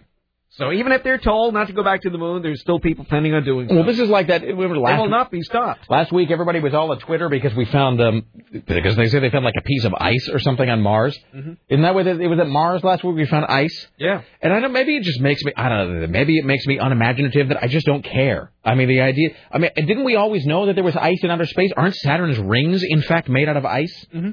So I know I just went on a whole thing the other day, like last hour, about the magic of ice because I was able to go to the refrigerator and cool my Viso. But I think that space is, for example, comets are made of ice. So the idea that we somehow found ice on Mars, it's just one of those things that I think guys in particular, and a certain kind of guy, that every time there's some story about how they might have found a piece of ice on a planet somewhere, it's like it is as though it's the second coming of Christ. And I don't really understand that, but I don't know. Maybe I don't know how to dream. Well, listen to this. 3 million pieces of movie posters, magazines, and photos, all kinds of old Hollywood memorabilia is about to be auctioned off. There are about 3 million film studio publicity stills, 50,000 movie posters, 20,000 vintage fan magazines. They're going to be stored in a warehouse till they're auctioned off months from now. It's a huge cache of memorabilia gathered over the past 43 years by film fan and collectible dealer Malcolm Willits. It includes original scripts from the studio, contracts signed by actors such as Boris Karloff, Frank Sinatra, Vincent Price. Karloff? Mm-hmm. Sorry. Finish that sentence. And Elizabeth Taylor. He's not fit. No, I won't finish that part. Rotten hell for all I care. The collection is housed in the storefront on Hollywood Boulevard near the Pantages Theater. It's considered by some experts to be second in size only to that of the Academy of Motion Pictures. Sidekick. Some Hollywood figures are less appreciative of the memorabilia. They ran afoul with the Academy Awards people in the 1980s when they auctioned off Marlon Brando's Oscar from On the Waterfront. It was sold for about $500,000 or something like that. One poster sold for $5,000. Incredible, since the movie only cost $3,000 to make in 1924. So there's plenty of good stuff to be auctioned off there. Why, hello, you're on the Rick Emerson radio program, sir, madam, as the case may be. Hey, Rick. There you go. This is the dying guy. Long time no talk to you guys. Yes. Every time you say this, I have this whole conversation in my head about how we need to get you a sounder, and then I realize how incredibly awkward that would be, and then I decide that it's probably not a good idea, and then the next time you call back, the whole conversation begins anew in my brain about whether you need some sort of introductory piece. Well, I think at this point I'm just going to decide against it permanently. Well, I would appreciate that, because I've decided I'm not going to die anytime soon. All right. Contrary to what the doctors say. However, that's not why I called. The reason I called is I wanted to tell you how much I appreciate your genius with the pop culture and the thing and the stuff and whatnot. Nothing like a well thought out and constructed comment. Yes. Well, I'm just eyeball deep in some morphine right now, and I'm going to keep this short and at least as interesting as possible. Is the morphine on a drip, or do they give you that in the pill? I have the pills, the quick acting pills, and then I take OxyContin for the long acting stuff. Excellent. But it's either that or I lay around screaming all day. Let's hear more about my genius. Well, yes, your genius is long, deep, and wide. That's where it all kind of goes to. No, you have to believe the end of that. All right, thank you, sir. Well, he's being medicated. He's on morphine. And he's from Barcelona. Hi, you're on the Rick Emerson Show. How can I help you today? Hello. Hello. How are you doing? This is Kiki. Hello, hi. I'm seriously seeking Sarah for a question. Yeah. She's right here, fortunately for all of us. Well, wasn't that convenient? Sarah, I'm going to fly over the Pacific for about 5 hours. How do you get your little bottles on board the jet? Okay, well, yeah, they let you bring a quart-sized plastic bag, and I just fill mine full of mini bottles because they can't take it away from you if they're unopened. So just go to the liquor store, buy the liquor of your choice, and the little teeny ones. Yeah, the little teeny ones, because if it's less than 3 ounces, which they're like an ounce and a half. They allow that then? Okay, I thought it was a federal offense or something. No, they let you, but I mean, they just look at you kind of snottily, and you're like, they look at you like you're an alcoholic. I do not give a crap. I'm like, I'll never see you again. Don't give an F. I'm going to sip my vodka in 5 minutes. So when are you flying and to where?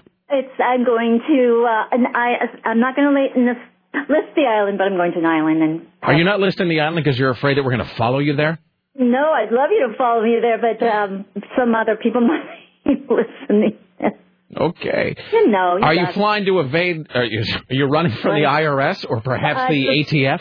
The Garden Islands. What can I say? All right. Okay, so that's how you do it. You buy mini bottles, and as long as they're sealed, and as long as they don't think there's anything weird in there, you just put them in a bag and whatever. And I think that there was this horrible time when they were actually selling you those plastic bags, but I think that time has passed and they actually give you those bags when you're at the airport now. Hilarious. I plan to be prepared way before then, so I've got my plastic bags. Well, there you go. My favorite is to go through, get through security, and then you have your bottles and go to McDonald's or something and buy a soda, then go to the bathroom and pour a few of those babies in there. You get ready for the flight. It's awesome. Does it bother you that people think of you in terms of smuggling alcohol, Sarah, that you're the one who comes to mind? I've gotten on medication to try and help me with my fear of flying, and the only thing that has ever helped me is vodka. Really? Is that true? Even more so than like a Valium or whatever? I can't. My body powers through pills. I can't. The fear overrides. Excellent. All right, well, there you go. Never say the Rick Emerson Show doesn't make your life better. Yeah. Oh, absolutely. Okay. Thank you. Travel safe. Thank you very much. All right. May the sheets not be red and moist where you're lying. All right. Thank you. I stole that joke. When I was flying out of San Diego, Joni sent me a text message that said that. All right. Hello, hi. You're on the Rick Emerson radio program. Hello. Hi, it's Dorothy Hello. Carstairs from the National Enquirer. Dorothy Carstairs, you're on one of the lines reserved for the common people. Am I a commoner today? No, but I mean, it's normally you're on the special secret bat phone number that we give to people. VIP line. Have I been? You're on, this is the line that we just give to the rabble, and then here you are. Oh, jeez. Well, right.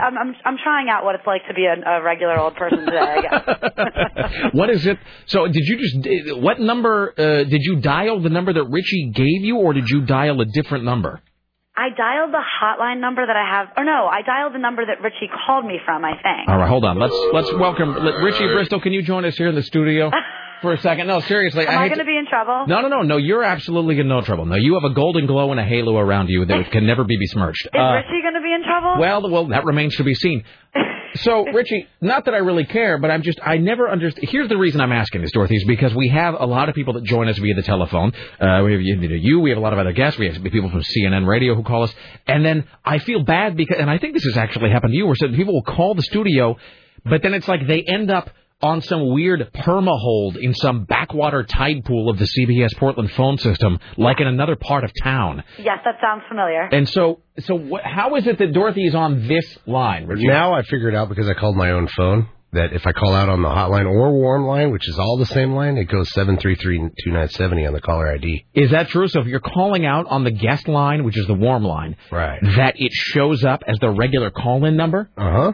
That's kind of weird. You guys got to get some tech people in there to hook that station up. That's sort of odd, actually, because I figured... because if anyone, then everyone could see what our hotline number was. Yeah, but I always assumed that... Before it was our 517 number up front where Dave answers. That's what was the number on caller ID. So if you call out... It's changed on its own. Okay, so the caller ID, if you call from anywhere on this bank of lines, the caller ID is the regular call-in number. Yes, I believe so. It was the old one, like Dave Zinn's number. Okay, so you would call Dorothy, and Dorothy, bless your heart, just called the number... The number that you saw there, the number that Richie called you from. Exactly. All right, okay. Thank you, Richie. Okay. All right, there we go. Sorry, Richie. Not at all. No. It's just, here's the thing. If we don't know what the problem is, we don't know who to beat. So that's really why we're trying to figure that out most of the time. Well, please don't beat Richie. Oh, well, all right. Too late. I was just going to say, just for you, we'll postpone it for a week. How's life at the National Enquirer? How are the Hamptons, Dorothy Carstairs? The Hamptons are good. The Hamptons are a lot of fun. They're, definitely a fun little scene. You go out there and, you can't just throw on a bikini and flip-flops and go to the beach. You have to have your Gucci flip-flops and your Chanel sunglasses and, it's a lot of fun, though. Well, I didn't know what to buy the next time I went out there, but now I know that I have to buy Gucci flip-flops. I'm going to put that on my list. Put that on your shopping list. So the last time we spoke, you were not really able to describe why you were going out there. You had to be sort of oblique about it, but it is, I think, can we now say that it's because of this Christy Brinkley thing that's happening? We can definitely say that. So what is it? So the thing I read is that, so she's married and her husband is like getting it on with somebody else. And is it true that the husband at one point, this is I guess alleged or maybe it's true, actually forked over $300,000 to his mistress or whoever she was? This is what's being reported, that he did in fact give her $300,000 to basically avert a sexual harassment case, because this girl, Diana Bianchi, was his assistant. She's the mistress, the other woman in the case. Right. And now that the divorce is going to trial, which it looks like it's going to go to trial, this whole thing is kind of just coming right back into the limelight. And we had a chance to go out to the Hamptons and chat with her uncle and chat with her grandmother. And her uncle didn't have a lot of nice things to say about Christy Brinkley's ex-husband, Peter Cook. It's interesting that whenever, like for example, Christy Brinkley or I think Heather Locklear is the same way. When you see a very high-profile person like this who is being divorced for like the second time, like with Christy Brinkley, you wonder if Billy Joel is sitting at home somewhere just watching a television, just sort of chuckling darkly to himself and drinking, just like drinking a gin and tonic and being glad that it's not him this time around. You do kind of wonder what the other people kind of in this whole situation think about it. Even for example, Katie Lee Joel, his new wife. Here she is, this young, beautiful woman, and she's with Billy now, and look what's happening to Billy's ex-wife. It's definitely a crazy soap opera of sorts. By the way, so we're looking at nationalenquirer.com, and there's a video presentation here at the bottom. This is from the Peabody Awards. Yes, that's our new video. So we're really cracking these videos out. We had Chubby Checker last week, who we interviewed, and then this week we have posted the Peabody Awards, where we had a chance to talk with Tina Fey, who won a Peabody for 30 Rock. We also spoke with Heidi Klum, Tim Gunn, Nina Garcia. We spoke with Bob Woodruff. We spoke with a lot of people. Who's Stephen Colbert? Stephen Colbert, exactly. When you're interviewing Stephen Colbert, is there always just sort of the fear that you're being made fun of without really knowing it? I didn't really get that vibe from him, but it was my first time interviewing him, and I would say overall he was a very unpredictable interview. Like, he was kind of throwing me, hooks each second through the interview. But it was a lot of fun. He was a funny guy. And I should say, actually, as we sort of wrap this up, it would be wrong of us to overlook this. I'm looking here at the right in the middle section of nationalenquirer.com, where it says, CBS News, Lara Logan divorce war. And as Tim Riley, our news director, put it, that she was, and I hate to have to use this pun, but it's sort of legally required, that she was embedded when she was in Iraq. So is this the deal that she was covering something in Iraq, and I don't know, and she was kind of getting it on with like 9 different guys while she was over there? Is that the allegation? Yeah, she's been married for over a decade, and it seems that she has been kind of dabbling in other relationships of sorts with other news guys that are, working and reporting on the war and that sort of thing. This is a really big story. It's something that we broke. A newspaper in New York had it on its front page today, with no attribution to us whatsoever. But this came out in the Enquirer here in New York on Wednesday. So this is definitely a big story, and if you pick up the Enquirer, you can read all about it. It seems like it's definitely not all work and no play for Lara Logan. Excellent. Dorothy Carcassari from the National Enquirer, always a pleasure. We will talk to you next week, Dorothy. Okay, please check out the video at nationalenquirer.com of the Peabody Awards. Excellent, will do. You go to nationalenquirer.com. It's right there at the bottom of the page. Thank you. That's Dorothy Carcassari. Excellent, wonderful, fantastic. How is everybody? Nothing for free in this biz. That is true. All right. How's everybody feeling today? Fantastic. Let's go around the room. Let's check everybody's emotional temperature. Sarah, how are you today? I am doing quite well, although I'm sad that my sister was only here for 5 hours. Tim? I've never been better. Nothing bothers me. All right. Many, many, many things bother me. How about yourself? What can you do? Here's Tim Riley at the Ministry of Truth. I'm grumpy and misanthropic. Here's Tim. A group of British lawmakers said that food maker Heinz is wrong to withdraw a television advertisement that showed 2 men kissing. Apparently, Heinz pulled this commercial from the television last week after some viewers complained. The ad depicts a family kitchen scene involving 2 children, a father and a male deli cook with a New York accent whom the children call Mum. At the end of the ad... Okay, that's just hilarious. At the end of the ad, the cook kissed the father as he left for work. Have you seen that J.C. Penney ad? The thing that they're trying to claim was a mistake. So there's this, if you can see it on the YouTube, there's this, and it's clearly, there's people who do viral marketing really well, and there's people who do viral marketing poorly. Here's how I rate viral marketing. Sometimes it's not meant to be a secret. Like all that Batman stuff, the Dark Knight stuff, obviously you're supposed to know. It's not. There's no secret there. It's not like it's supposed to be. It's not like it's supposed to look accidental. Everybody knows it's for the Dark Knight. Lost is a little bit different in that a lot of that Lost stuff you don't know is advertising, or you don't know that it's for the movie Lost. They're really sneaky about it too. They'll sneak in fake commercials and stuff while where you don't see it right off. You can't quite tell what it is. And then there's other types of like this is why we've never really done any viral marketing for this show, because I wouldn't know how to do it without it just looking retarded. Because if you do it wrong, you just look stupid. Trent Reznor did a really great. Trent Reznor for that. For the last about year and a half, 2 years, 9 Inch Nails has really done a bunch of great viral marketing in terms of getting their new music out or getting sort of interest in the new music. They did that great thing where I forget if it was just a single or if it was like the whole album, the whole new 9 Inch Nails album was left on a jump drive, like in a bathroom in a club in Belgium. So there was like a 9 Inch Nails show happening in Belgium, and then some guy went into the bathroom, and he sees like a jump drive sitting on like the back of a urinal, like where you can sit your glass or whatever.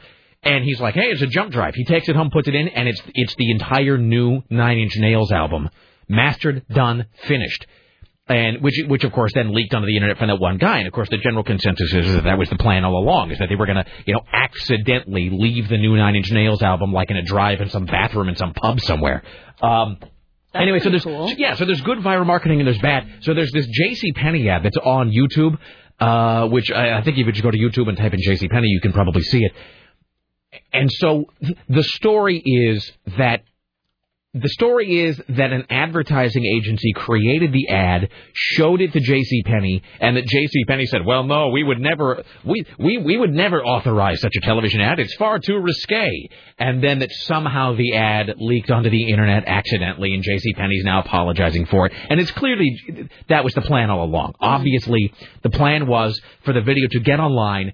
Everybody would become horrified. JCPenney would apologize, and then they would get to play both sides of the fence by looking edgy and then looking conservative to parents all at once.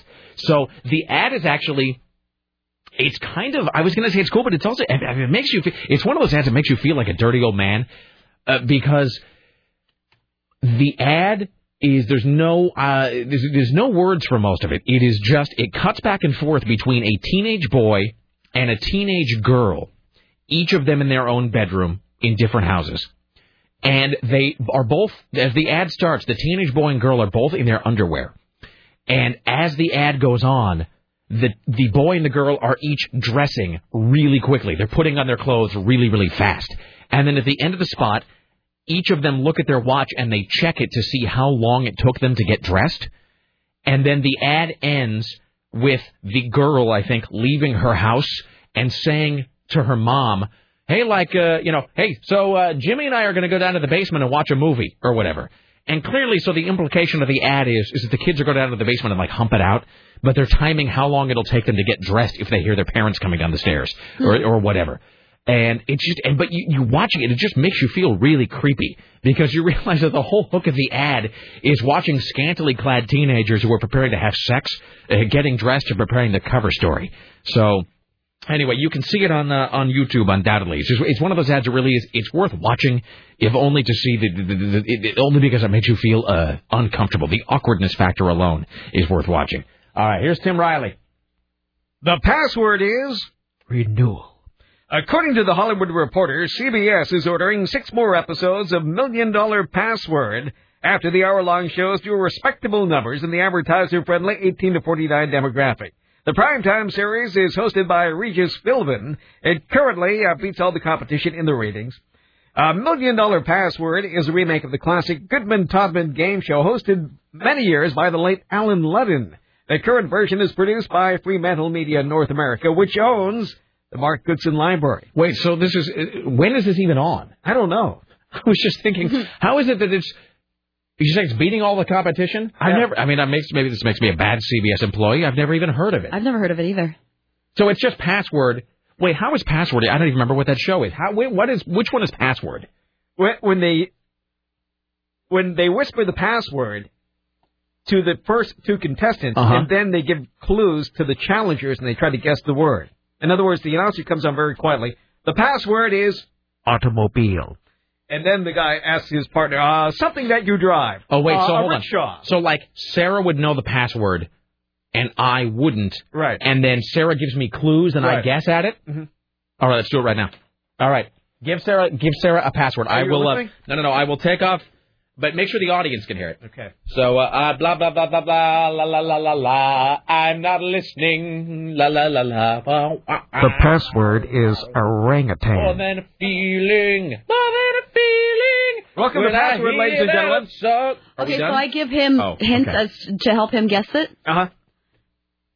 Wait, does this seem like we're doing it backward? Because you know how the game works, and Sarah doesn't. I don't know. Well, I'm the announcer, and I'm giving the clue, which I already did. Okay. No, I gave the secret word, in other words. We're such retards. So is there anything that I'm not supposed to say? Wait, so... No, just give you can't say the word. You can't say the word. Okay. Can I say, what it is? As long as you're not saying the word. Okay, it's a kind of monkey. Mm-hmm. Chimpanzee. Bing. Wait, was that it? Well, no, that isn't it. Wait, what was the bing sound just now? That means it's wrong. Oh, really? Oh, you know what I just saw this morning sitting here? But we can't play this. We can't play this properly because there has to be another person trying that with their challenger also. Oh. So this is kind of like it. Wait, so there are 2 people at the same time Trying to guess the word? Yes. You know what I just found? I just found that this morning. I don't even know why I own that. Wait, so how would... And this is the number one show in America. I want the consultant to come and listen to this segment as well. Can I say what it rhymes with? Wait, hold on. So we would need two other people to really do this properly, Right. because you would be the announcer, and then it would be two other people. Or would we all be on the mic at the same time? Well, you take turns. If you don't guess it, then it goes to the other couple. All right, we have to find. We have to get Richie and one other person. Are we sure this isn't a waste of time? No, it's absolutely. This whole show is a waste of time. I mean, really, are you kidding me? Now we have to start all over again. We just wasted 5 minutes playing this game. No, this is a great idea. Okay, so. I still don't understand how it works. So I know a password, and I'm trying to tell you. Okay, Richie Bristol, please come in the studio And grab. No, who's ever there? No, we could have a caller do it. Or is he getting somebody? All right. How are we supposed to tell the caller? I don't know.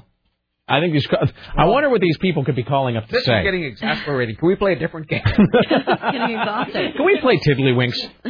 Can I tell you that I don't know how to play Tiddlywinks? I only know it as a sort of comedic reference. I don't think we can play Tiddlywinks on the air. That probably wouldn't go over well. Doesn't Tiddlywinks sound like it ought to be a euphemism for some part of your body? Or why don't we just play hopscotch? Mommy, I have to go Tiddlywinks. Can we pull over? Why don't we just play hopscotch? Oh, wait, Big Jim from Rock 101 KUFO? Hello. Hi, how are you doing? Rick, I don't even know how you think this is going to work. I don't really know either. I don't have a second password. We're playing password. But this goes on for half an hour. Wait, do we get the same password? Yes. Okay, so you should tell either Jim or Richie. I already know it, so I could... Oh, really? Okay. Oh, that's right. You ever watch Password on TV? A long time ago. Yeah, I don't remember how it's played. So we're now going to play an ad hoc game of Password. So... now we have to... Are there any rules? Well, yes. You can't say the word. That's the only word. Is when you give a rule. Is when you give a clue, you can't say the word, right? One person has it, and I think they're trying to get the other person That's correct. to say it. Exactly. Right. So Richie has the word. So you can give a clue, like for example, as Tim said, if the word was automobile, you could say this is a thing you drive. Okay. Can you make noises? No, no. I think it's only questions, and you can't use the actual word. word. Do it at the same time, like No, we take turns. You take turns. We take turns. Okay. Okay. So Richie, I'll let you go first. Big monkey. Ape. Funny sounding monkey name. Macaque. Another big monkey. Gorilla. Long, swingy, weird looking arms. Orangutan. The winner. Is it just that easy on the show? Well, yeah, this is for, the great unwashed. You can't do complicated things on television. Well, that's stupid. Why would you be... That show's been on for They 20 give away years. $1 million on this show? Someone just wrote it's one word clues only. Oh. That makes more sense. Oh, wait, so what were the one... again. Okay, let's do one more. Okay. So, all right, so Jim, you and I have to block our ears. Tim is going to tell the audience... And Richie and Sarah, la la la la la la la la la. Come aboard. The password is. Wait a minute. Why is everyone blocking their ears? I'm making noise so they can't. Okay. The password is Dustbuster. Wait, I didn't hear it. Tim Riley. Dustbuster. Oh, okay. Did you hear it? No, I didn't hear anything. Oh. I was singing the Love Boat theme. Okay, let's play again. I can't believe you didn't hear me. We're not listening. Okay.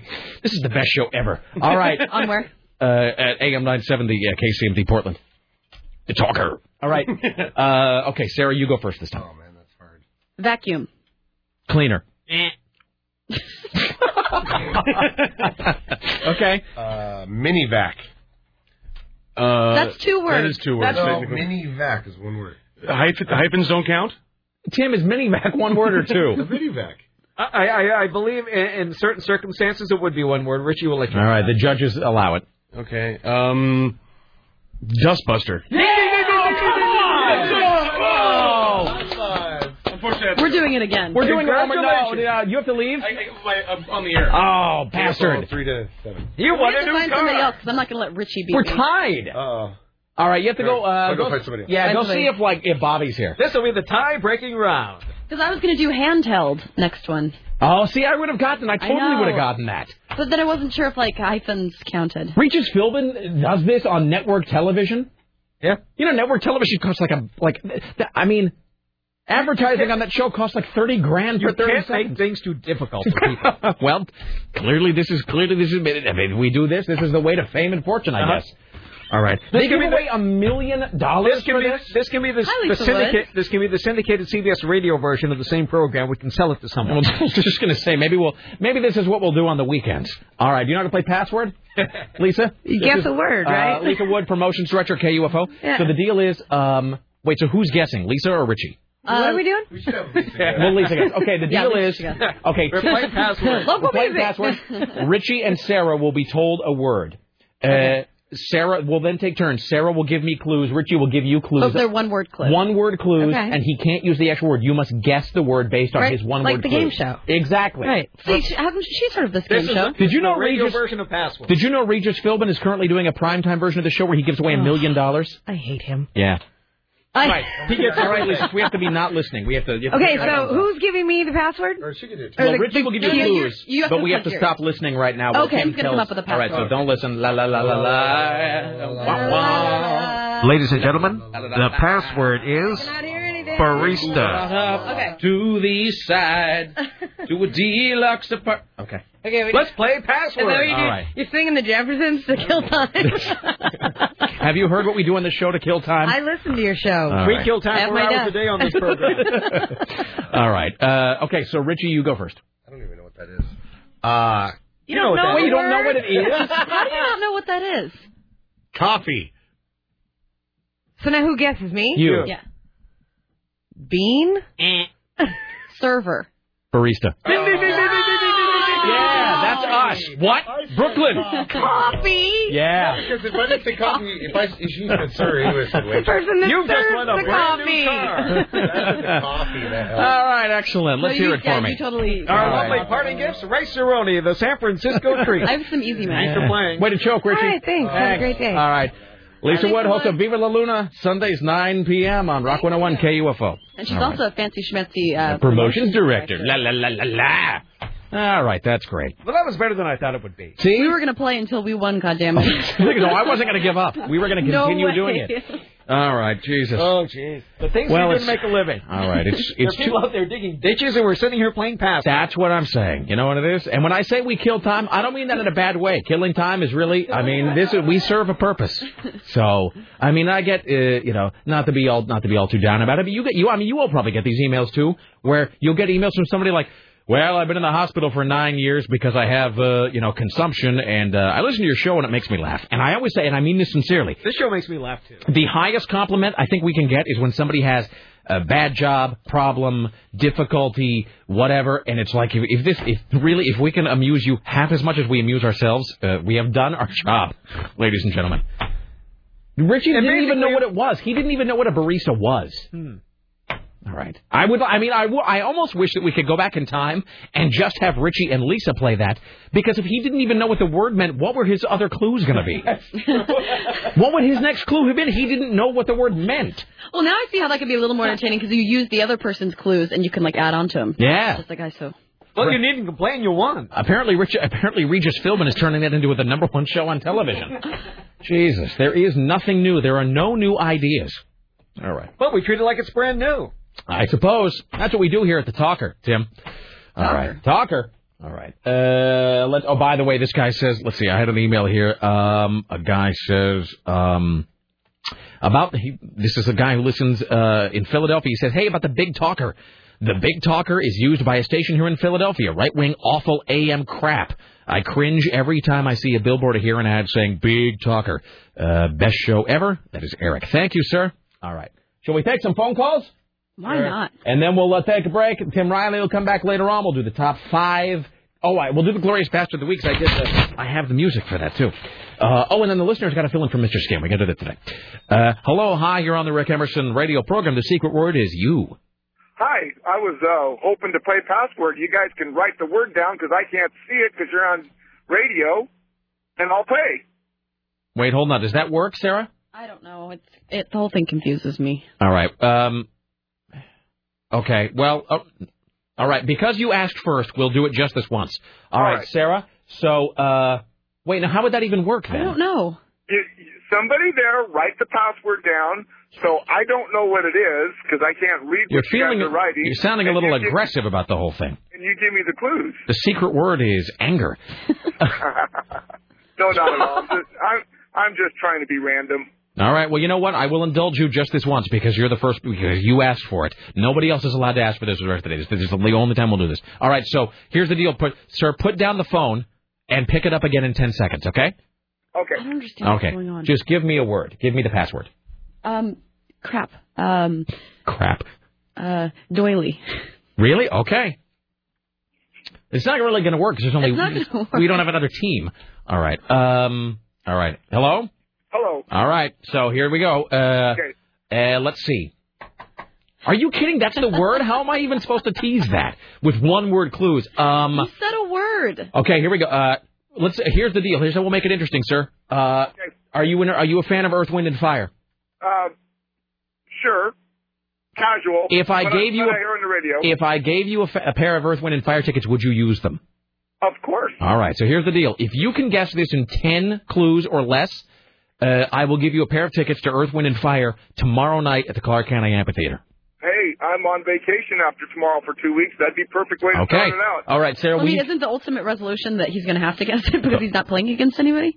No, but I mean in 10 or less. Oh, 10 or less. Okay. So would you keep track of how many clues I've given him? Yes. So, sir, you got to guess this in 10 or fewer. The audience knows the password. You do not. If you get this in 10 or fewer, you'll go to see Earth, Wind, and Fire at the Clark County Amphitheater. Tickets on sale through all Ticketmaster outlets. All right. Coaster. Roller. Lace. Lace. Lace. L-A-C-E. Oh, Leif Erikson. Not Leif. That's Leif. He's a Viking. No, Lace. L-A-C-E. Oh, L-A-C-E. Doily. There you go. Congratulations, my friend. Excellent. Well done. That's not right at all. All right. You're going to see Earth, Wind, and Fire, my friend. I'm going to put you on hold. Richie Bristol will get your information.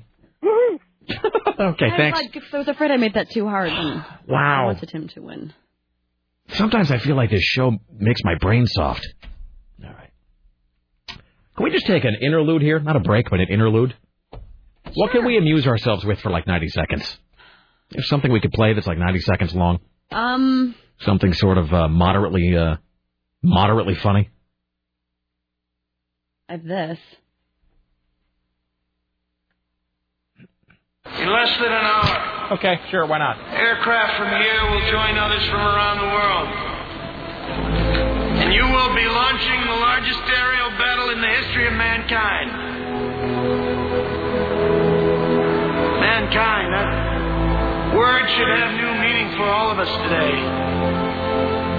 We can't be consumed by our petty differences anymore. We will be united in our common interest. Perhaps fate today is the 4th of July, and you will once again be fighting for our freedom. Not from tyranny, oppression, or persecution, but from annihilation. We're fighting for our right to live, to exist.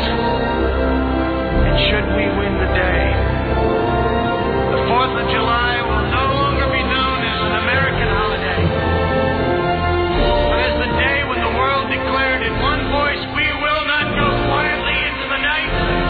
We will not vanish without a fight. We're going to live on. We're going to survive. Today, we celebrate our Independence Day. I need to build a sex temple. I don't mean for this to sound sleazy, but what do you wear? I want to put my baby in you. I better take off my pants. Take off your panties. Let me go to the hornysluts.com. Grapefruit-like bosoms. Your bosoms? Which are plentiful. It's really possible it's being hidden in my butt. You must take my seed. I was waiting for the anus. No matter what you do in your life, you will never be as retarded as I am. All right, there you go. I feel better, except that that Independence Day thing is like screwing with my head, because now I feel like the show is beginning. Now it's 11 a.m. And yet it's like 2:12. All right. you ever look back and have no idea what we filled 3 hours with? 4 I have no hours? clue, Yeah, honestly. Nothing. All right, so it is now High Concept Thursday, and I'm going to tie this into Mr. Skin being on vacation. He is not here this week, not here next week. I haven't quite gotten this phrase boiled down exactly the way that I want it. And I think this is probably a guy thing, but that being said, I really don't know. I mean, the Mr. Skin thing is kind of a guy thing in general. I was going to do this. What do you think about this as a high concept topic, Sarah? It'd be for today. Because Mr. Skin has gone, I was going to do as a high concept topic something along the lines of the what am I looking for? The groundbreaking nudity that you watched as a kid, the movie, you know what I mean? The movie, because every guy has like that Fast Times at Ridgemont High story when you see like Phoebe Cates getting out of the swimming pool. And so I was trying to come up with some sort of a high concept topic about that. About your first experience seeing someone naked? Not in a even, movie? maybe first experience or like the definitive, like the definitive nude. Princess Leia in a bikini thing? Exactly. Okay. The definitive nudity in a film for me was blank. What do you think about that? Yeah, I think that works. All right. So no porn films. Porn films don't count. It's got to be like an actual movie, although we will accept late night Showtime and Cinemax films. What about episodes of Silk Stockings? We would accept anything on television or film that is not porn. Let's put it that way. So would we still say nudity then? Yeah, because Mr. Skin is nudity. Yeah. All right. So there you go. So we'll see if this works. This may or may not even be effective. It's 503-733-2970. And I guess I got to go through these calls here because we have to clear out these lines.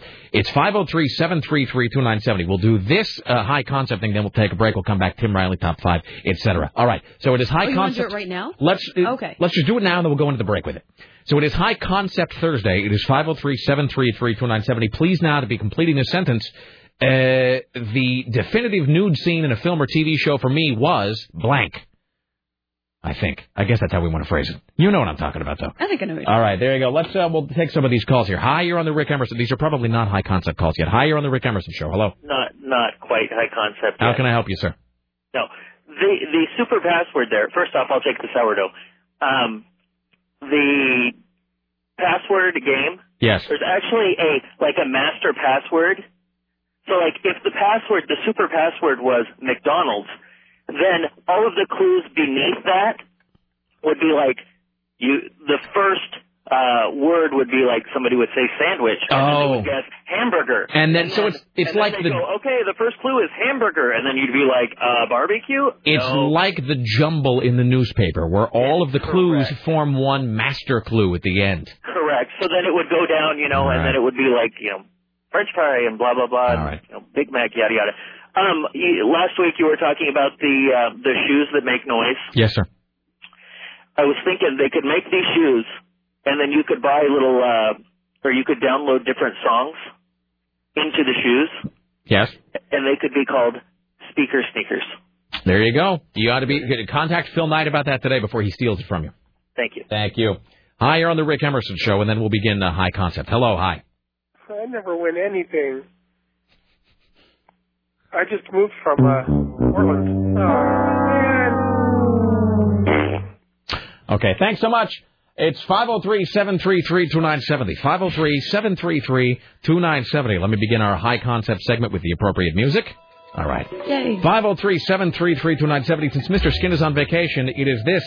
What film or television show had the definitive nudity for you? Hello, hi, you're on the Rick Emerson show. Rick, it has to be Revenge of the Nerds. Revenge of the Nerds with the cameras and containing a repeated phrase that we will not utter here on the radio, but the phrase the phrase is W. And it's when the camera is when the camera is in the specifically when the camera is in the girls' sorority. It's with the pies, yeah. Yeah, that's what I'm talking about. All right, excellent. Well done, sir. Thank you. Was anybody notable in that, like on the female side? Because in Revenge of the Nerds, it was like Jeff McGinley. Jeff McGinley's the guy who used to work here. Ted McGinley was the big jock, and then what's his name from ER was in that show as well. And then John Goodman was in it, right? Wasn't John Goodman in Revenge of the Nerds? Yeah, he played the coach. Was anybody notable on the female side in Revenge of the Nerds? Man, not that I can remember. All right. The definitive nude scene for you was what? Hi, you're on the Rick Emerson radio program. Is this me? Yes, it is. Hello, sir. Well, it's a toss-up. Either Phoebe Cates, Fast Times. Yes, sir. Or Jamie Lee Curtis and Trading Places. Trading Places. I mean, really, let me just say this about Jamie Lee Curtis and Trading Places. I mean, I don't know if those are real or not. We should ask Skin, actually, that the next time he's on the show, because he talks about that scene a lot. It's like... It's not even just like they're gravity-defying. It's like there is no gravity in that room. I mean, it's pretty astounding. And here's the other thing about Jamie Lee Curtis and her topless scene in Trading Places, because I think she's actually topless like 3 different times in that movie, is that, I mean, I've seen Jamie Lee Curtis in a lot of things, like from Halloween all the way up to Halloween H2O. I mean, that's spanning like 25 years. I have never seen her look that top-heavy in any of her other movies. She looked pretty top-heavy in True Lies. That's true, because there's that whole scene where he's making creepy scene where he's making her strip. That movie freaks me out. That movie's really weird. I don't, can I say this? Maybe this makes me sound like less of a man. I don't care for True Lies because of that whole sequence. It makes me so, especially when you know that Cameron was going through a divorce when he made that. So that whole scene is just so weird. All right, Jamie Lee Curtis, Trading Places. Well done, sir. How about, you got to give a hats off to Phoebe Cates, though, too. Oh, totally. Well, Phoebe Cates, that scene is so legendary that it gets parodied all the time. But it is. She is the original. She really is. I mean, she's kind of the gold standard in many ways. All right. By the way, I just wanted to say thanks for being on the radio, man. You make me laugh my ass off. Well, thank you, my friend. I appreciate it. Are you spreading the word about the show? I do all the time, man. All right, thank you. It does. It never goes unappreciated, my friend. Thank you for listening. Happy birthday, sweetheart. Okay. Oh, maybe he was sending that out to his loved one. I wasn't sure, because it was like he was talking to us, and then at the end it was like he was still talking to us, but saying happy birthday. Hi, you're on the Rick Emerson Show. For you, the definitive nude scene is... Gotta be Animal House, man, when after they go pick up Fawn Leibowitz. Fawn Leibowitz. Oh, yeah. Hi, my name is Frank Lyman, here for Fawn. God, what a horrible movie that... I mean, it's a great movie, but God, what a bleak, black, awful, mean-spirited movie Animal House is. Sophomore dies in kiln explosion. Yeah. She was going to make me a pot. So you're talking about the scene when they're making out in the car? Yeah, that's pretty hot, man, even though it's pretty quick. But, everybody already stole my other stuff. You got Fast Times, you got Revenge of the Nerds. Let's talking about Animal House. Let's not forget the sequence where John Belushi's climbing the ladder to look into the girls' sorority, and they're all, like, having the huge pillow fight. Yeah, and then the very next window over after he hops on the ladder. Yeah. One of the most classics of all time. And then she takes off the bra and then he falls back onto the ground. Really, that's a scene to which many boys became a man to that movie. And then first scene porno, you got to go with Christy Canyon, buddy. Your favorite. One of the true, as much as we don't really have porn stars on the show anymore, because it's a different kind of program, I think, I will always be glad that being in radio allowed me to interview Christy Canyon. There's a picture of me with Christy Canyon in existence, and that's really all I care about. So, you're a stud, man. Thank you. Bye. Right. How uncomfortable does this segment make you on a scale of 1 to 10, or not at all? Would you say? Not at all. Because girls, I don't mean to make you awkward, but girls don't do this. Do girls scan movies looking for nudity? I've been sitting here trying to think of the first. I don't remember. I guess maybe. Maybe if you're. Oh, you know what? No, I do remember my first ass in a movie. Really? Sliver. And this is male ass, obviously. Yeah. Oh, that's right. That's in, what's his name? Blah blah blah Baldwin. I was like 8th grade. Yeah, with him and the pole and the. Because you always hear how girls are less visual than guys, in terms of, what arouses them or whatever. So I always wonder, I guess maybe if you're a girl who identifies as gay early on, maybe you do that. But I would imagine that girls... No, I don't think... And it wasn't a sexual thing. It was just kind of like... That's when I first remember seeing, like, a kind of naked person in a movie. Is that when it first... Is that the first time you saw something like that where it registered as... I don't know, as sort of significant in some way? In other words, you know what I mean? No. It just it doesn't... That's a guy thing, I guess. Yeah. Hello, hi, you're on the Rick Emerson Show. It's High Concept Thursday. Your definitive nude scene is... This is going to, really, really date me and make me seem like an old-timer, but Vanishing Point. Vanishing Point, which I haven't seen for so long. I remember almost nothing about it. Basically, I was way underage to be going to, I think at that point was an R-rated movie, but it was at a drive-in back when you had the little metal box stuck to your window. And...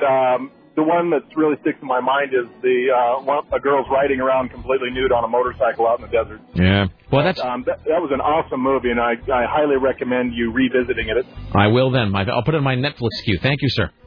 Bye. All right, thank you. I'll do a few more here. We'll take a break. Come back with Tim Riley. Hi, it's High Concept Thursday. You're filling in for Mr. Skin. Your definitive nude scene, go. Well, I wanted it to be a special experience, but it ended up being a Clockwork Orange. Oh, wow. That's creepy. Jesus. And I just...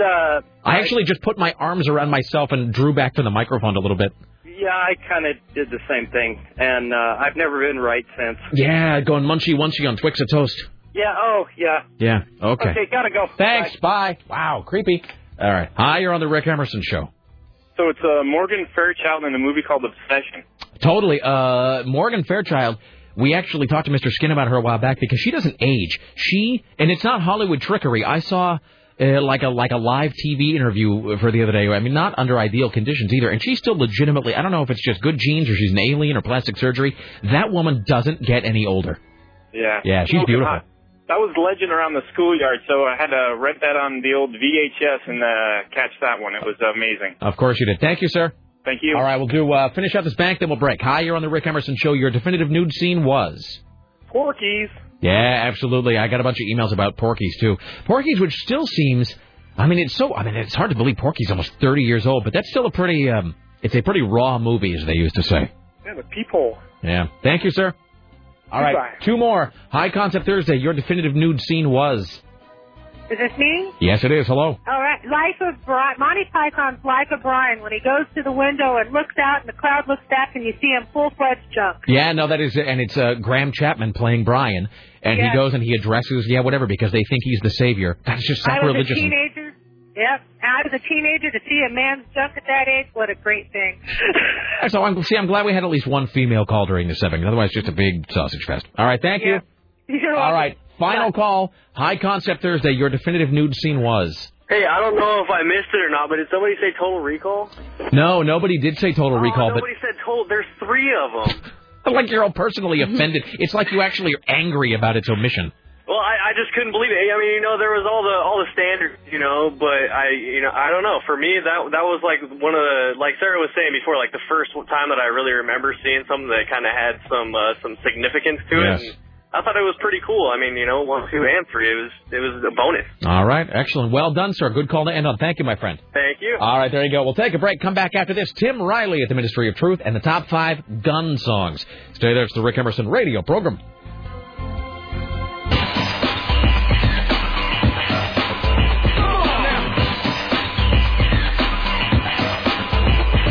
Next up, we play Pictionary. The Rick Emerson radio program. It's 503-733-2970. 503-733-2970. In just a moment, Tim Riley, the Ministry of Truth, and today's top 5. We will do the... I think we should play?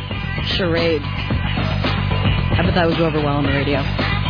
Is charades where you're... I don't even know what charades is. What is charades? Where you're acting out a phrase? Yeah. Never mind, I was trying to make a joke.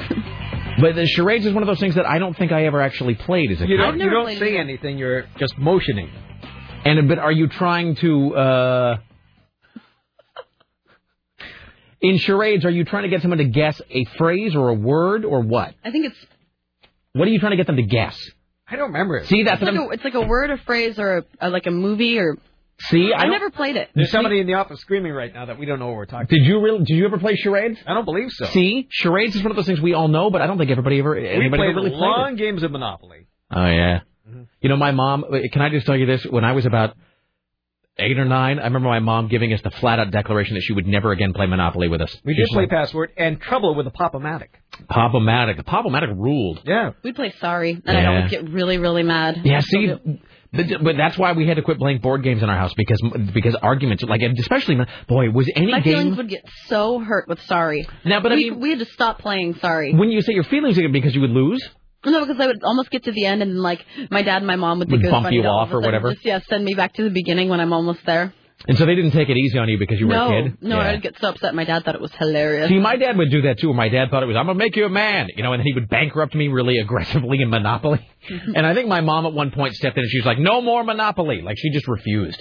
Because that's the game that makes people mad anyway. It does. I mean, when you lose big. And because it's I've never played Monopoly either. We didn't you're just fresh mentally. Oh, yeah. No, it destroys your self-esteem. It's bad for people with self-esteem to begin with, and then you just go down further. No, because it's a microcosm of American society. It really is. Monopoly really is the most American game. It is a microcosm of our capitalist world. Because you earn a bunch and then it's all taken away from you? Well, and it ends up just like... Monopoly ends up just like real American business does, where there's like two guys who own everything, you know, and own all and run all of the money, and then like a bunch of everybody else who's just scraping by at the end, slowly going bankrupt. I mean, that's like a it. terrible game. And Tim, do you remember this in Monopoly, where you would you'd be playing with some bastard who would end up owning everything, and then you would have like Marvin Gardens, and that's it. You'd have the as it was then called, the Oriental Hotel. And then and you wouldn't go bankrupt fast enough to just be put out of your misery. It would take you, and you would win just enough money to keep you in the game, almost like the game was toying with you, like a mouse. And then it would just take you forever to go bankrupt, and you're sitting there just like full of anger and hatred, and just wanting desperately to pick up the board and beat the other player to death with it. Maybe that was just But you know, deep down, there's another hour of humiliation to come for you. Totally, yeah, and you know that it won't be. You're suffering. There's nothing I can do here to win, nothing.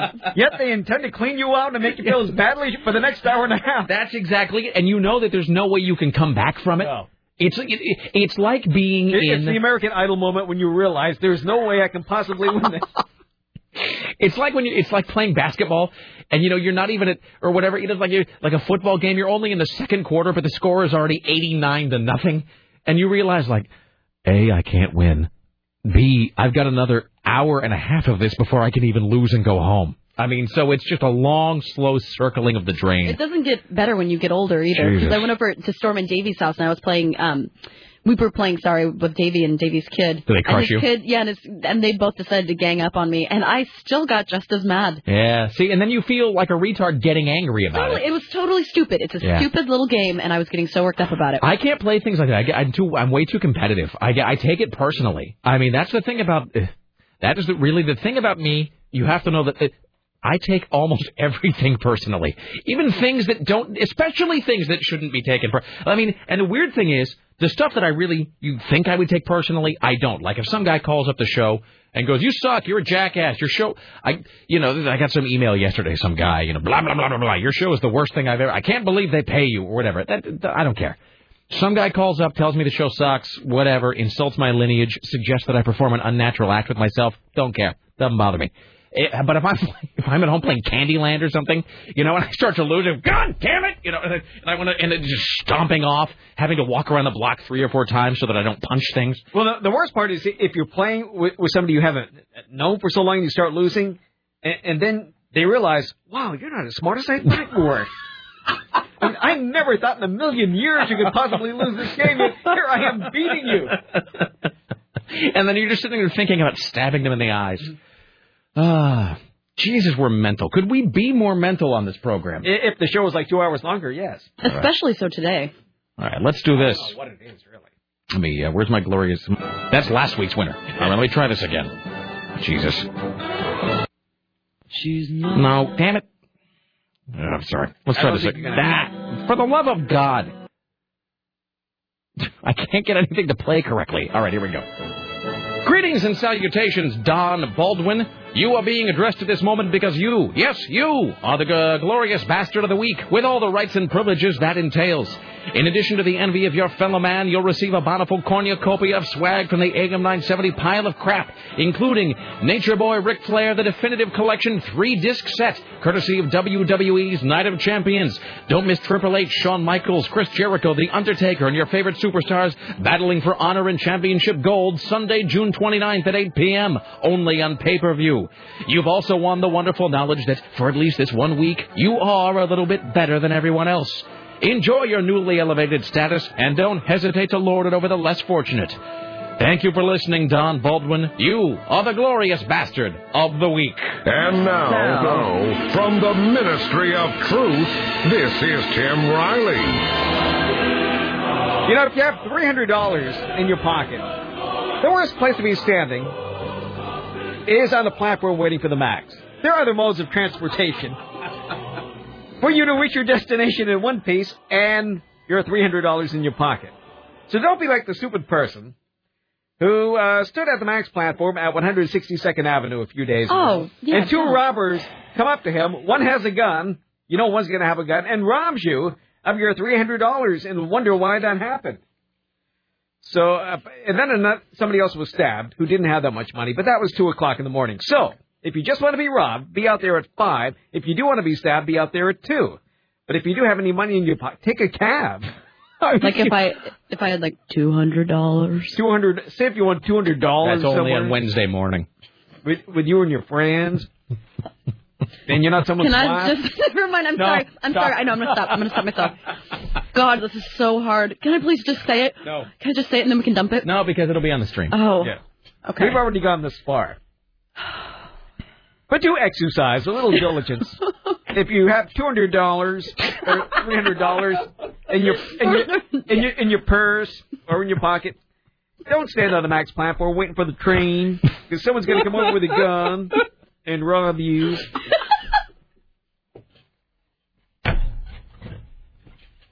Yes, they will, Tim. Let's play Candyland. Bragging on yourself? All right. I thought we might be stating the obvious here. So if you have money, call a cab. Yes. Life on Mars. NASA reveals we can now grow asparagus on Mars. Okay. They found what appears to be the requirements for nutrients to support life. Now, basically, the dirt they found, the dirt that's next to the ice cubes, apparently it's like dirt in your back garden. And they have just realized that we can grow asparagus on the moon, but possibly not strawberries. Are you making this up? No, this comes from NASA. Okay. It was just updated. So now we have the capability of growing asparagus on the moon, but unfortunately, there were no asparagus seeds on board and no robot to plant them. So in future missions, we'll have to send something up there to plant these seeds, and on missions after that, we'll send somebody up to pick up the asparagus. So there will come a time when you go to Fred Meyer, and you'll go to the Martian vegetable section. And that's Life in America at some future Life point. in these United States. That's correct. Well, it looks like that train derailment cleanup could snarl the traffic tomorrow morning. They have reopened those ramps to the I-84 and I-205, but only temporarily. After all the cars go away tonight, they're going to close them again and shovel up all the stuff that was dumped. So far, nobody's been hurt. And tomorrow's the big day that it's going to start to be in the 90s and possibly 100 degrees for at least 2 or 3 days. I don't think we have enough time to do the top 5. Sarah, do we have enough time to do the top 5? Yeah, we can do it. We'll do it quick then. 5. Let's be positive, 4, Tim. 3, We can do the top 5. Yes. 1. Don't be...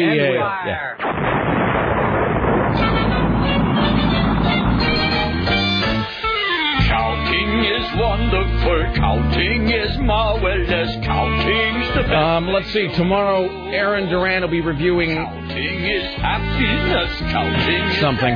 ecstasy. I forget what. He won't be reviewing Wall-E. I think Scott Daly saw that, but Aaron didn't. Aaron's going to be reviewing something. I think it was crap. I forget what it was. Oh, Wanted, that new Angelina Jolie movie. Oh, God, that looks terrible. I hear really mixed reviews. I've heard some people say that it's a fantastically enjoyable film. So I really don't know. I mean, I really don't know how I feel about it right now because the reviews are very split. Here's Tim Riley with today's Top 5. And as the Supreme Court hands out its ruling affirming the right to every American to be armed to the teeth, we take a moment to examine this particular weapon in terms of song. These are the top 5 songs about guns. Number 5, Kiss with Love Gun. Makes me a bad Kiss fan, but I don't like this song. I know it's popular and whatever, but even by Kiss standards, this song is just absurd. Paul Stanley has said this is his favorite Kiss song, though. Love Gun.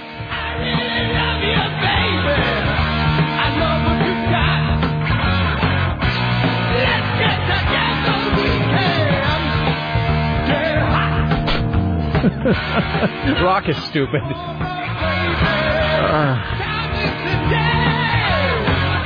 The only good thing about it, first of all, imagine someone singing a song today in 2008 called Love Gun. Pull the trigger on my love gun. Are you effing kidding me? Wow.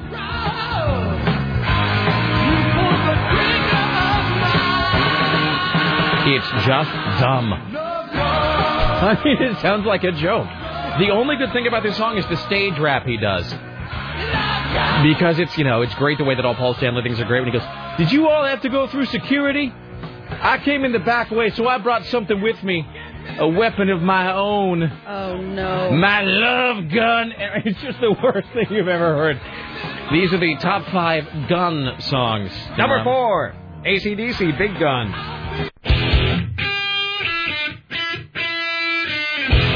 AC/DC's got a new record coming out this month, I think. Next month. First thing, I think it's the first record in like 8 years.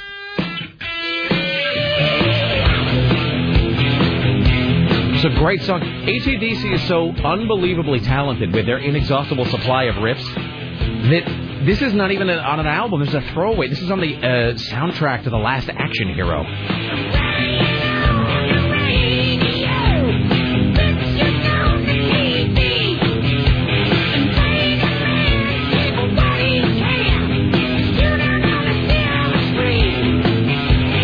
The Last Action Hero really does have a fantastic soundtrack. The movie is sort of, it has potential, but is overlong and a little tedious.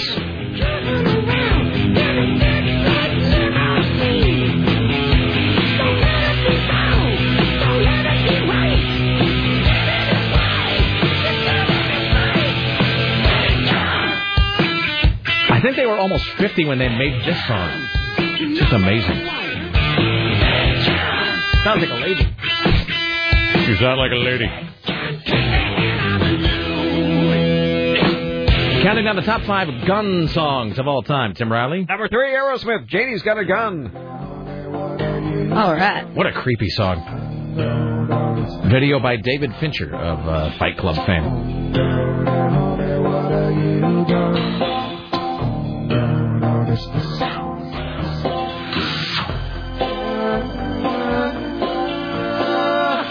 You know, it's kind of hard to hear this song now without just, because it's just such an established radio hit, but I remember hearing this song when it first came out. It was just the creepiest sounding thing anybody had ever heard, because it's so unlike anything else Aerosmith has ever done. I mean, Aerosmith, like Walk This Way, Sweet Emotion, and, whatever.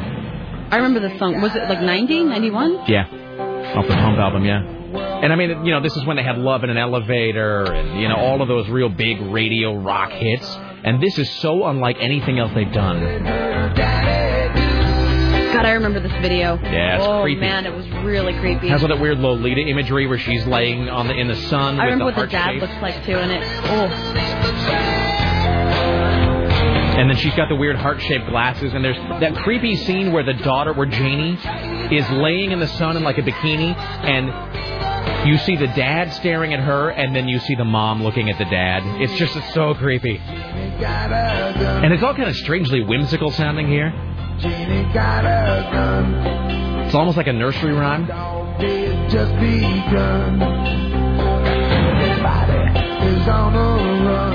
Not enough songs about patricide. All right. Counting down the top 5 gun songs. Number 2, Warren Zevon, Lawyers, Guns, and Money. One of our bumps to come. Totally. I love this song.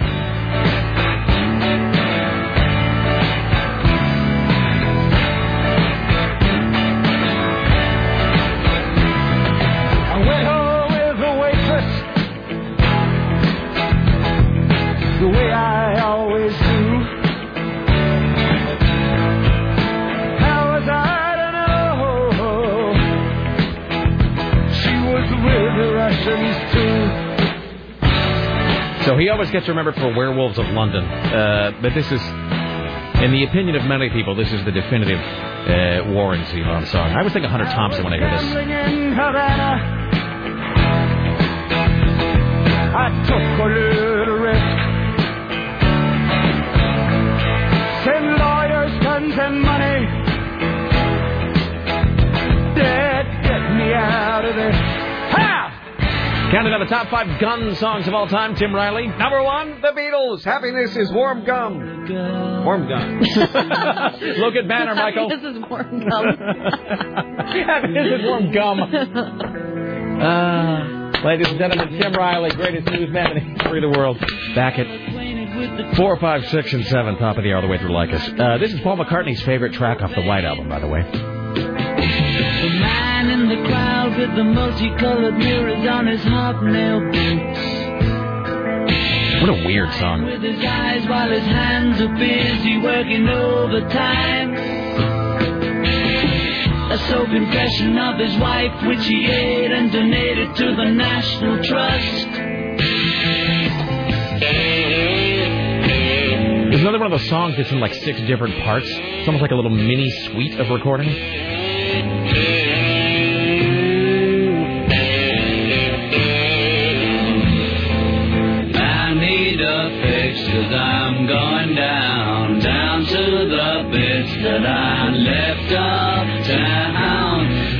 need a fix, 'cause I'm gone down. Mother Superior, jump the gun. Mother Superior, jump the gun. Mother Superior, jump the gun. Mother Superior, jump the gun. Mother Superior, jump the gun. Mother Superior, jump the gun. Happiness is a warm gun. What a creepy song. Oh, I love it. Especially because the fact that the gun is warm means you've just shot it. When sometimes I'll have like late night record listening parties at my house, and the Beatles, one of my favorites to play. All right, back after this to wrap it up. The Rick Emerson Show continues next. I know nobody can do me no harm. Hello. And here we are. It's like we never left. All right. How long do we have? Like 3 minutes? Like 4. 3. All right. Gridlock. If you'd like to sneak on before the end of the program, you can do that now. It's 503-733-2970. I feel bad we don't take more phone calls. I do. There's so much to do. But then you wouldn't be able to, talk about how you like to be alone for 4 hours at a time. Tim wouldn't be able to tell his obviously traumatic stories about playing Parcheesi or whatever it is. It's funny how everyone has traumatizing childhood board games or games in general. And everybody, and it seems like they do create a disproportionate amount of rage in people. So, yeah, that Monopoly. I still hate Sorry. Well, because the person you're playing with always takes such glee in beating you, in defeating you. You know what I mean? Mm-hmm. Which I guess is okay. That is maybe the American way to be competitive. Except that those games are supposed to be fun. I think that's the thing, right?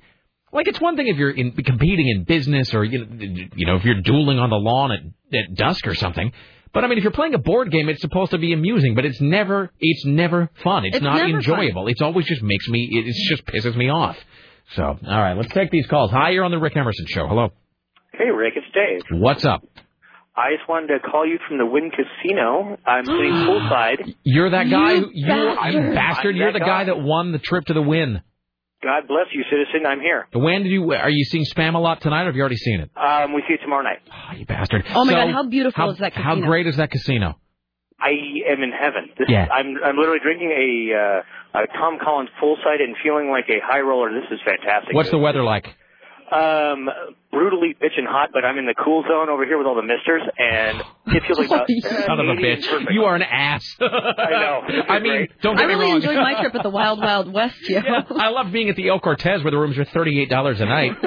All right. Hey, how beautiful is that place? Like when you walk in with the lights and the trees and the beautiful lanterns and stuff. It literally feels like you're walking through some sort of enchanted forest of sin and love. It's just great. It's like no place I've been. Well, congratulations. You were the guy who won the Spam Sculpting Contest. Enjoy Spam-A-Lot. You'll have to give us a full recap when you get back, sir. Yeah, I'll give you a holler, give or take midweek. Thanks again, and you guys are great, and this is as good as I could hope for. It's wonderful. Thank you, sir. Enjoy it. Always bet on black. You got it. All right, bye. There you go. Oh, bastard. Hi, you're on the Rick Emerson Show. Hello. Hey, Rick, what's up? What's up? Hey, I was wondering, I know it's not the normal genre of music, but I was thinking for a good song, gun song, I always liked Saturday Night Special by Conway Twitty. I don't know if you had thought about that or even heard that song. Now, is that the same Saturday Night Special that Leonard Skinner did? Mr. Saturday Night Special. No, I don't think so. No, this is it's kind of a different one about a guy who walks into a pawn shop and a woman's pawning her wedding ring, and the guy's raking her over the coals, so the patron behind her buys a gun from the pawn shop owner and then holds him up for all his money. Wow, that's great. I'm just going to listen to that tonight. Thank you. Good one, Rick, man. Bye. All right. Hi, you're on the Rick Emerson Show. Hello. Yeah, Rick, I want to make sure that you retain that sounder, the big snatch. Every time you play that, I cannot hold myself. It's just absolutely hilarious. You might hear it again in mere moments. Thank you, sir. Yeah. All right. No time to be fair to another caller. If you are on hold, give us a call tomorrow. We'll take your call then, my friends. Rick Emerson Show produced today and every day by the lovely and talented Sarah Stillen for AM 970 Solid State Radio. Damn it! Damn you, Rick Emerson! Talker. Well, crap. Join us tomorrow when Aaron Duran will be here, and somebody will be telling me exactly how fat I am. Thanks for listening. Be safe. Don't let the bastards run you down. See you all tomorrow, my friends. Bye now.